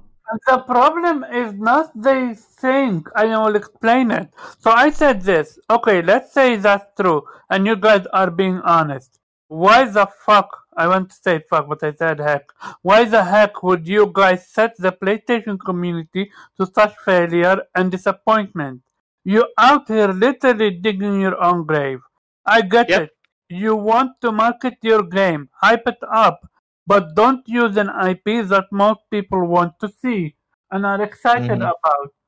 Of course, they never got back to me, but that's not the case. So after that, they said we gonna showcase a teaser or trailer. In order to see the trailer, you need to download the PlayStation an app on PlayStation Store. Something, in my opinion, I could be wrong. Unprecedented. Never happened that you actually Yeah. need to download an app on PlayStation just so you can view the A trailer. trailer. Yes. So and also they have PlayStation behind them. That's what makes this so much problematic for them as a company. They on your bio, when you read their bio, they're literally saying that developer abandoned, coming exclusive to PlayStation 5. And to make things even worse, they literally had Shuei Yoshida retweet their teaser, their tweet about that trailer that they're gonna showcase on, let's say, January. I don't know the exact same date, but I'm trying to make a point here. January came. They never showcased anything. What they did instead, they apologized and they said, "Look, guys, technical difficulty, yada yada yada. We're gonna postpone it. Postponed it to February or something like that." People were still hyped so far. February came. They showed nothing. Look, guys, our dog ate the homework. That's literally the definition of the excuse that they gave. But they gave it in a technical term, like voice acting not ready, something stuff like that. People still were behind them. The third one, and this is the most egregious one, what they did. Meanwhile, all this time they kept teasing it, but this time, in my opinion, they went too far. They teased it by showcasing something that resembles Silent Hill 2, the ending of Silent Hill 2. They teased it by showcasing something that resembles the main character of Silent Hill. And here is what gets even Are you worse. referring to this? So I'm showing it right now on screen. Give me a second. I need to look at your Because screen. it's on their Twitter. Give me a second. No, it's on the stream. The mod. I am starting the stream right now. I had it open, but It's on their Twitter. Yeah. This. And people lost their fucking mind about this. And not only that, they did one where they showcased something that resembles Solid Snake even. So now you have a rumored either Metal Gear Solid or a remake, because that shit was in conversation, and fucking Silent Hill. So, and then came the day that was when they were going to showcase it for the first time after 3 delays. It never happened. You're laughing. PlayStation fans. I am. I look at the PlayStation fans. They were vicious. They were genuinely mad. But why were they mad? Because they kept doing this thing. They kept saying our dog ate our homework. And the final nail of the coffin, before the whole fiasco with the death threat, came at when PlayStation had its PlayStation that mini event. What do they call it? PlayStation The one that they followed, like what Nintendo does. PlayStation. PlayStation. State of play? Yes, thank State you, of Play? thank you. Yeah. State of play. PlayStation fans were expecting a reveal trailer from Blue Box because they kept hyping it up. State of Play came and left, and no reveal trailer whatsoever. After that, people were done. We're fucking done with it. Really? Because I'm looking through their Twitter right now. All I am seeing is just, this has got to be Kojima. This has got to be Kojima. This trailer is trolling. It's got to be Kojima. Like Kojima. Like, and this goes back but to it's their August. fault. Oh no, fault. I agree. No, like here's the thing. Whose fault is it? You mean? It's the developer of the game because they use Kojima's name to bring attention to their game, and they waited to the last minute to say, "Oh, Kojima has nothing to do with this." I don't recall Omar saying that Kojima's name was dropped. They just said the S and L.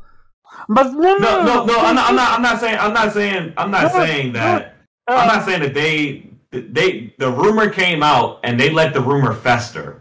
No, but they let the online community run with it that Kojima was working with them on this game. They did something, and this is so mental. So the owner of the studio is someone called Hassan Harman, or something like that. Yeah, it's Hassan. So yeah, people are still convinced this dude is Kojima or work for Kojima because look. Yeah. They said their studio is in Amsterdam, in the Netherlands. I think in Amsterdam or Utrecht. I'm not exactly sure. So and we all know Kojima opened a new studio in Amsterdam. This fucking tweet. And what makes it even worse? Look on stream, guys. Look on stream. This fucking stream. This is fucking incredible. I fucking love this tweet.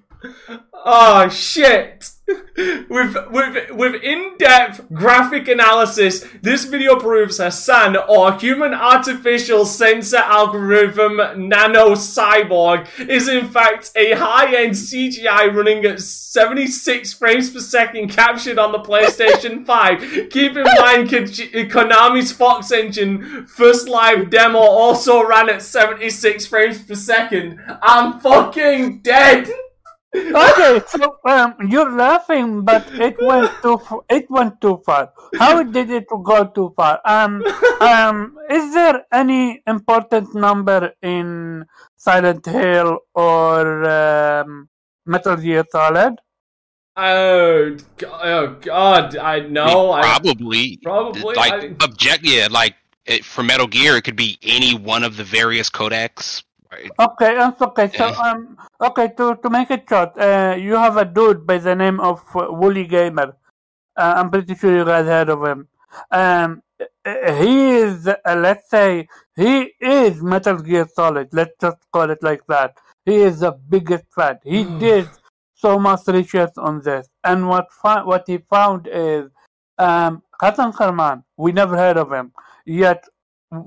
On his PlayStation account, if you count the amount of trophies he has, it comes out, it matches out a very important number in Metal Gear or Silent Hill. I don't know exactly which one it is, which is why I really wished Wooly would be able to join or give me that information, but he have family situation. So this is a little like the amount of quote-unquote coincidences that were happening around this quote-unquote project were too much to be ignored. So when that event happened, PlayStation event, and they didn't showcase it, people were dumb. Like, they disappeared out the face of the earth until a few days ago. And here's the biggest issue. No, this is before the death threat. Here's the biggest issue. Few days ago, they restarted all over again. We have something to show you. It's going to be mind blowing. And that's when they got the death threat. And I'm gonna be no, like no matter what, no matter all of this blue There's balling still, shit, there's still no excuse. yeah. There's still no validating. no, There's no, no- There's no justification for sending death threats Yeah. to people who are just working on a video game. They could. I'm just saying they could work the most elaborate, fucking 10 feet tall, 4D interdimensional, fucking space bending, black hole defying chess. They could be working all that shit. Would never fucking justify sending someone death threats. I look. Just so you know, I never once said. No, we're not saying you do. Okay, we're just putting because we all uniformly agree that we're just putting it down. We're just uniformly agree.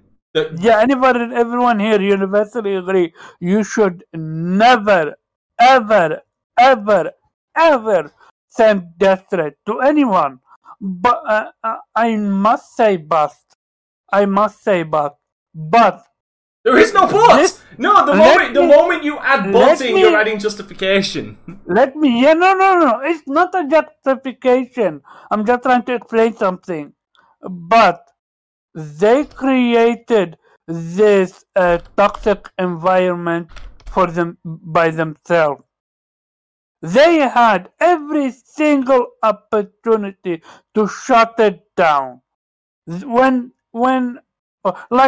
you come out and say our game starts with the letter S and ends with the letter L, and it's a horror game. Like, come on. If you're genuinely a fucking game developer, you should know people are gonna sing Silent Hill. Like, come on. It's the saddest part, and this for me is still painful. PlayStation have yet to comment on that. Shuei Ishida have yet to say, look guys, we are not affiliated with this group in any way, shape or form. The reason why I say so is because as long Shuei Ishida doesn't do that, as long PlayStation doesn't do that, the stigma or the that mindset, people are still gonna keep thinking this is Kojima. This is Kojima doing something that he wanted to do, which is during that Metal Gear 5 reveal.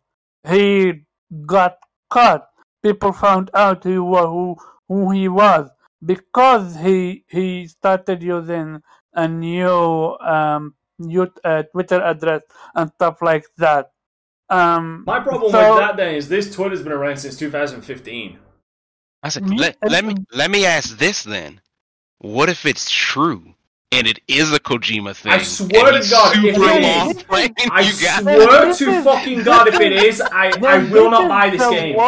Like, would you forgive him if he was like, sorry guys, I just had to really go in on this one? Like, yes and no. Yes and no. Because I wouldn't forgive him because it's like you created a literal fucking shitstorm where people were outed as sending death threats if these death threats are legitimate. But I'd also respect the hustle and the balls and the longevity of this. And this is why they're getting away with it, because of someone like Dante.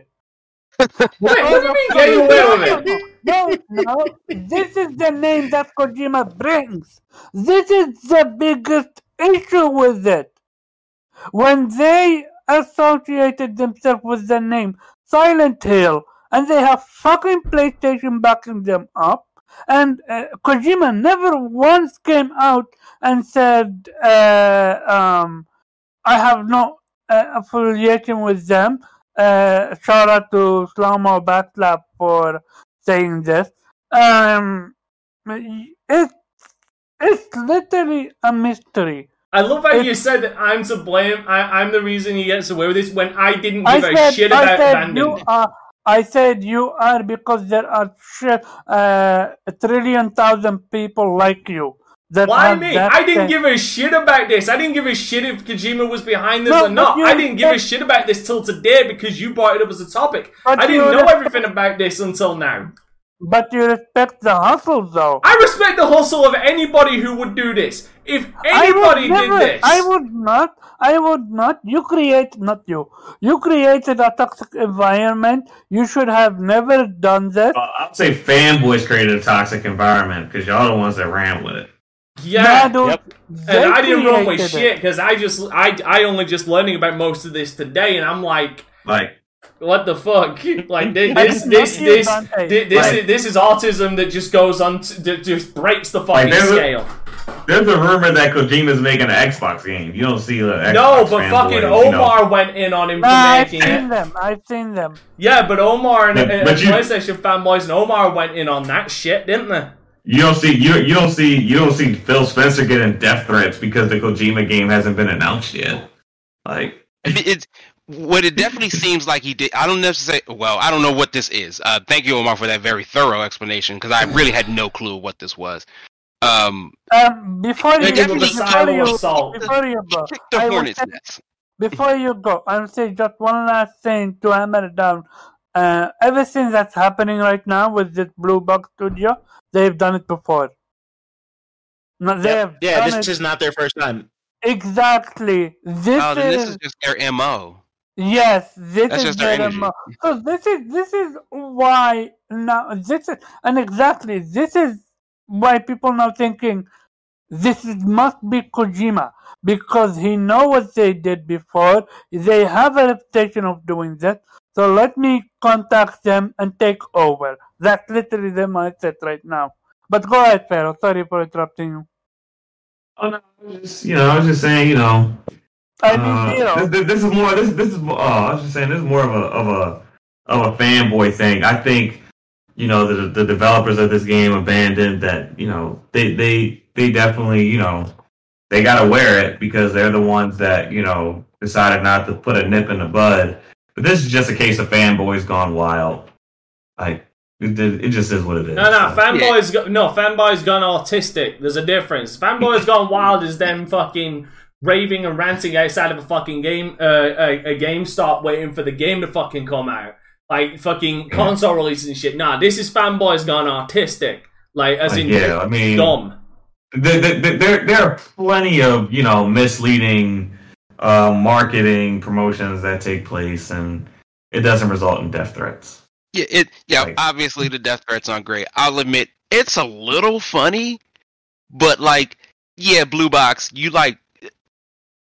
they went to the hornet's nest, kicked it, and then got mad, and then were like, "Well, why are you stinging me?" I'm like, "Well, you kicked the hornet's nest, bro. Like, maybe don't do that to And this reeks of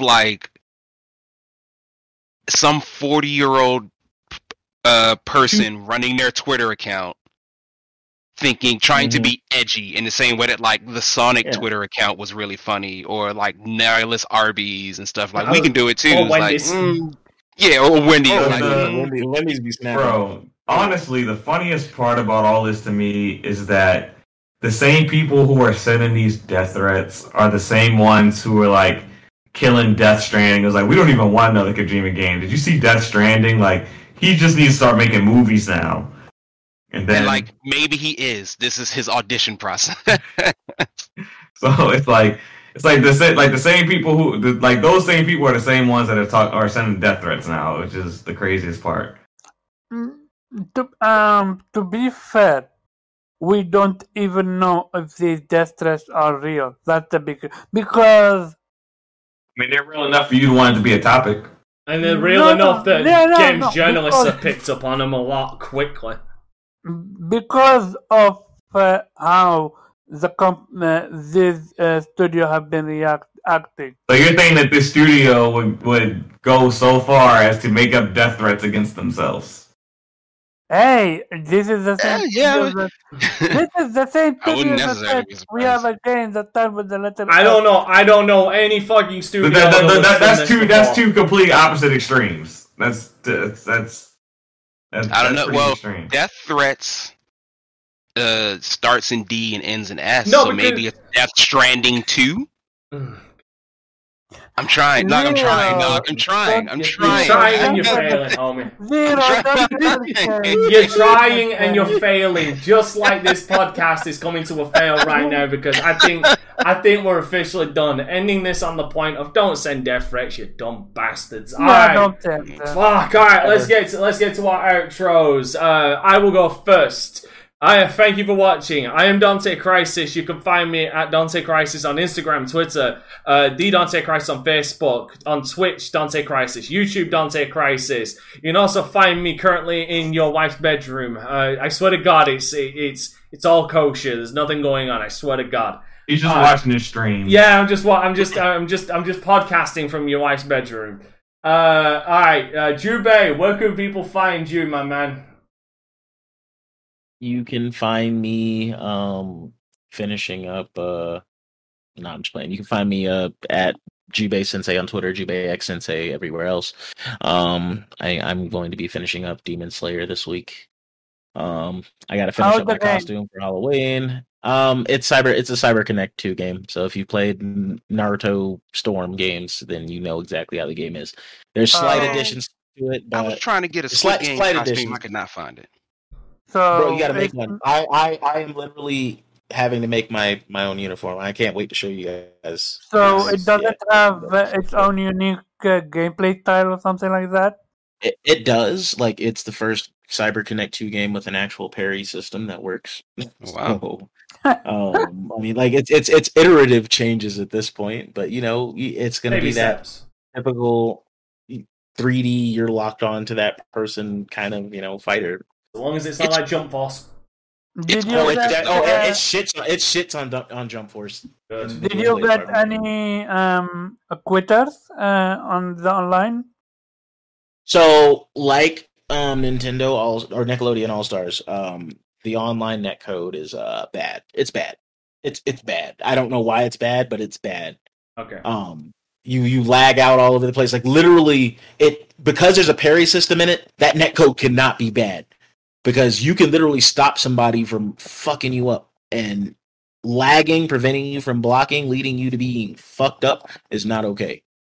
So basically, the netcode is bad. So basically, you go find Jubei on his Twitter giving people the fucking hands when they finally get the netcode going. Yeah, when they finally, I am 1-1 online. Like, I won my first match, no, not so much lag. Second match, I ran into an in-game Tanjiro character that you unlock at the end of the story or whatever, and he fucked me up. He gave me the business 3-0 in like 45 seconds of real life time. It was in and out. Right. Pharaoh, where can people find you, my man? You can find me on Twitter at Pharaoh Bizarre, Twitch at Land of Pharaoh. You can search me on Twitter, Pharaoh Bizarre. So. Alright, Omar, where can people avoid you? People can find me at Carva_Jab on Twitter. They can also find me. I'm fucking waiting on my Hyper Quad X mic. Can't wait to get that shit tomorrow. And also they can find me at I need that at Game Slayer on YouTube every Saturday, 6 p.m. Eastern Standard. And Zero, where can people find you, and where can people find us, especially on that Patreon? Well, guys, you can just find me here. I'll just always be here, watching, waiting, watching, always watching. Just like always waiting, just here, never leaving. Because but if you want to find Nintendo won't let him out of the house. I mean, they'll let me out when they feel like it's safe for me to be out. I don't really understand. Just because Xbox and PlayStation doesn't really love you guys enough to like protect you, that's on y'all, not on me. That's on y'all. Go on. But of course, you can find us. It has always been a blast. We thank you guys always. Apple Podcasts, Google Podcasts, Spotify, Amazon. Really anywhere like you listen to something. Anywhere you listen to people making up their costumes for Halloween. Like, that should be fun. I might actually show up on camera the Halloween show with my costume. Yeah. I mean, just because, like, yeah, 'tis the facts. season. And of course, please subscribe to our Patreon. Is it just Vitamin G Gaming? I believe so. Well, It'll be in the yeah. description. Yeah. So while you're on that description, you might as well hit a couple of likes, hit a couple of comments. View all of us individually, because while we all collectively come here to do this, and then we go spread away like the Power Rangers and go do our own thing for a little bit. So please check out Dante's streams, Pharaoh streams, Jubei streams. I don't stream, but like you can just like come to my house or something. I mean, hey, That's cool. if you want to do another, stream with some Guilty Gear or something, let me know. We can. I actually was about to pick up Guilty Gear this weekend, so we might have to do that. And of course, please check out Game Slayer with Omar's new podcast. Just thank you guys for having us and always tuning in. Yeah, and remember, keep it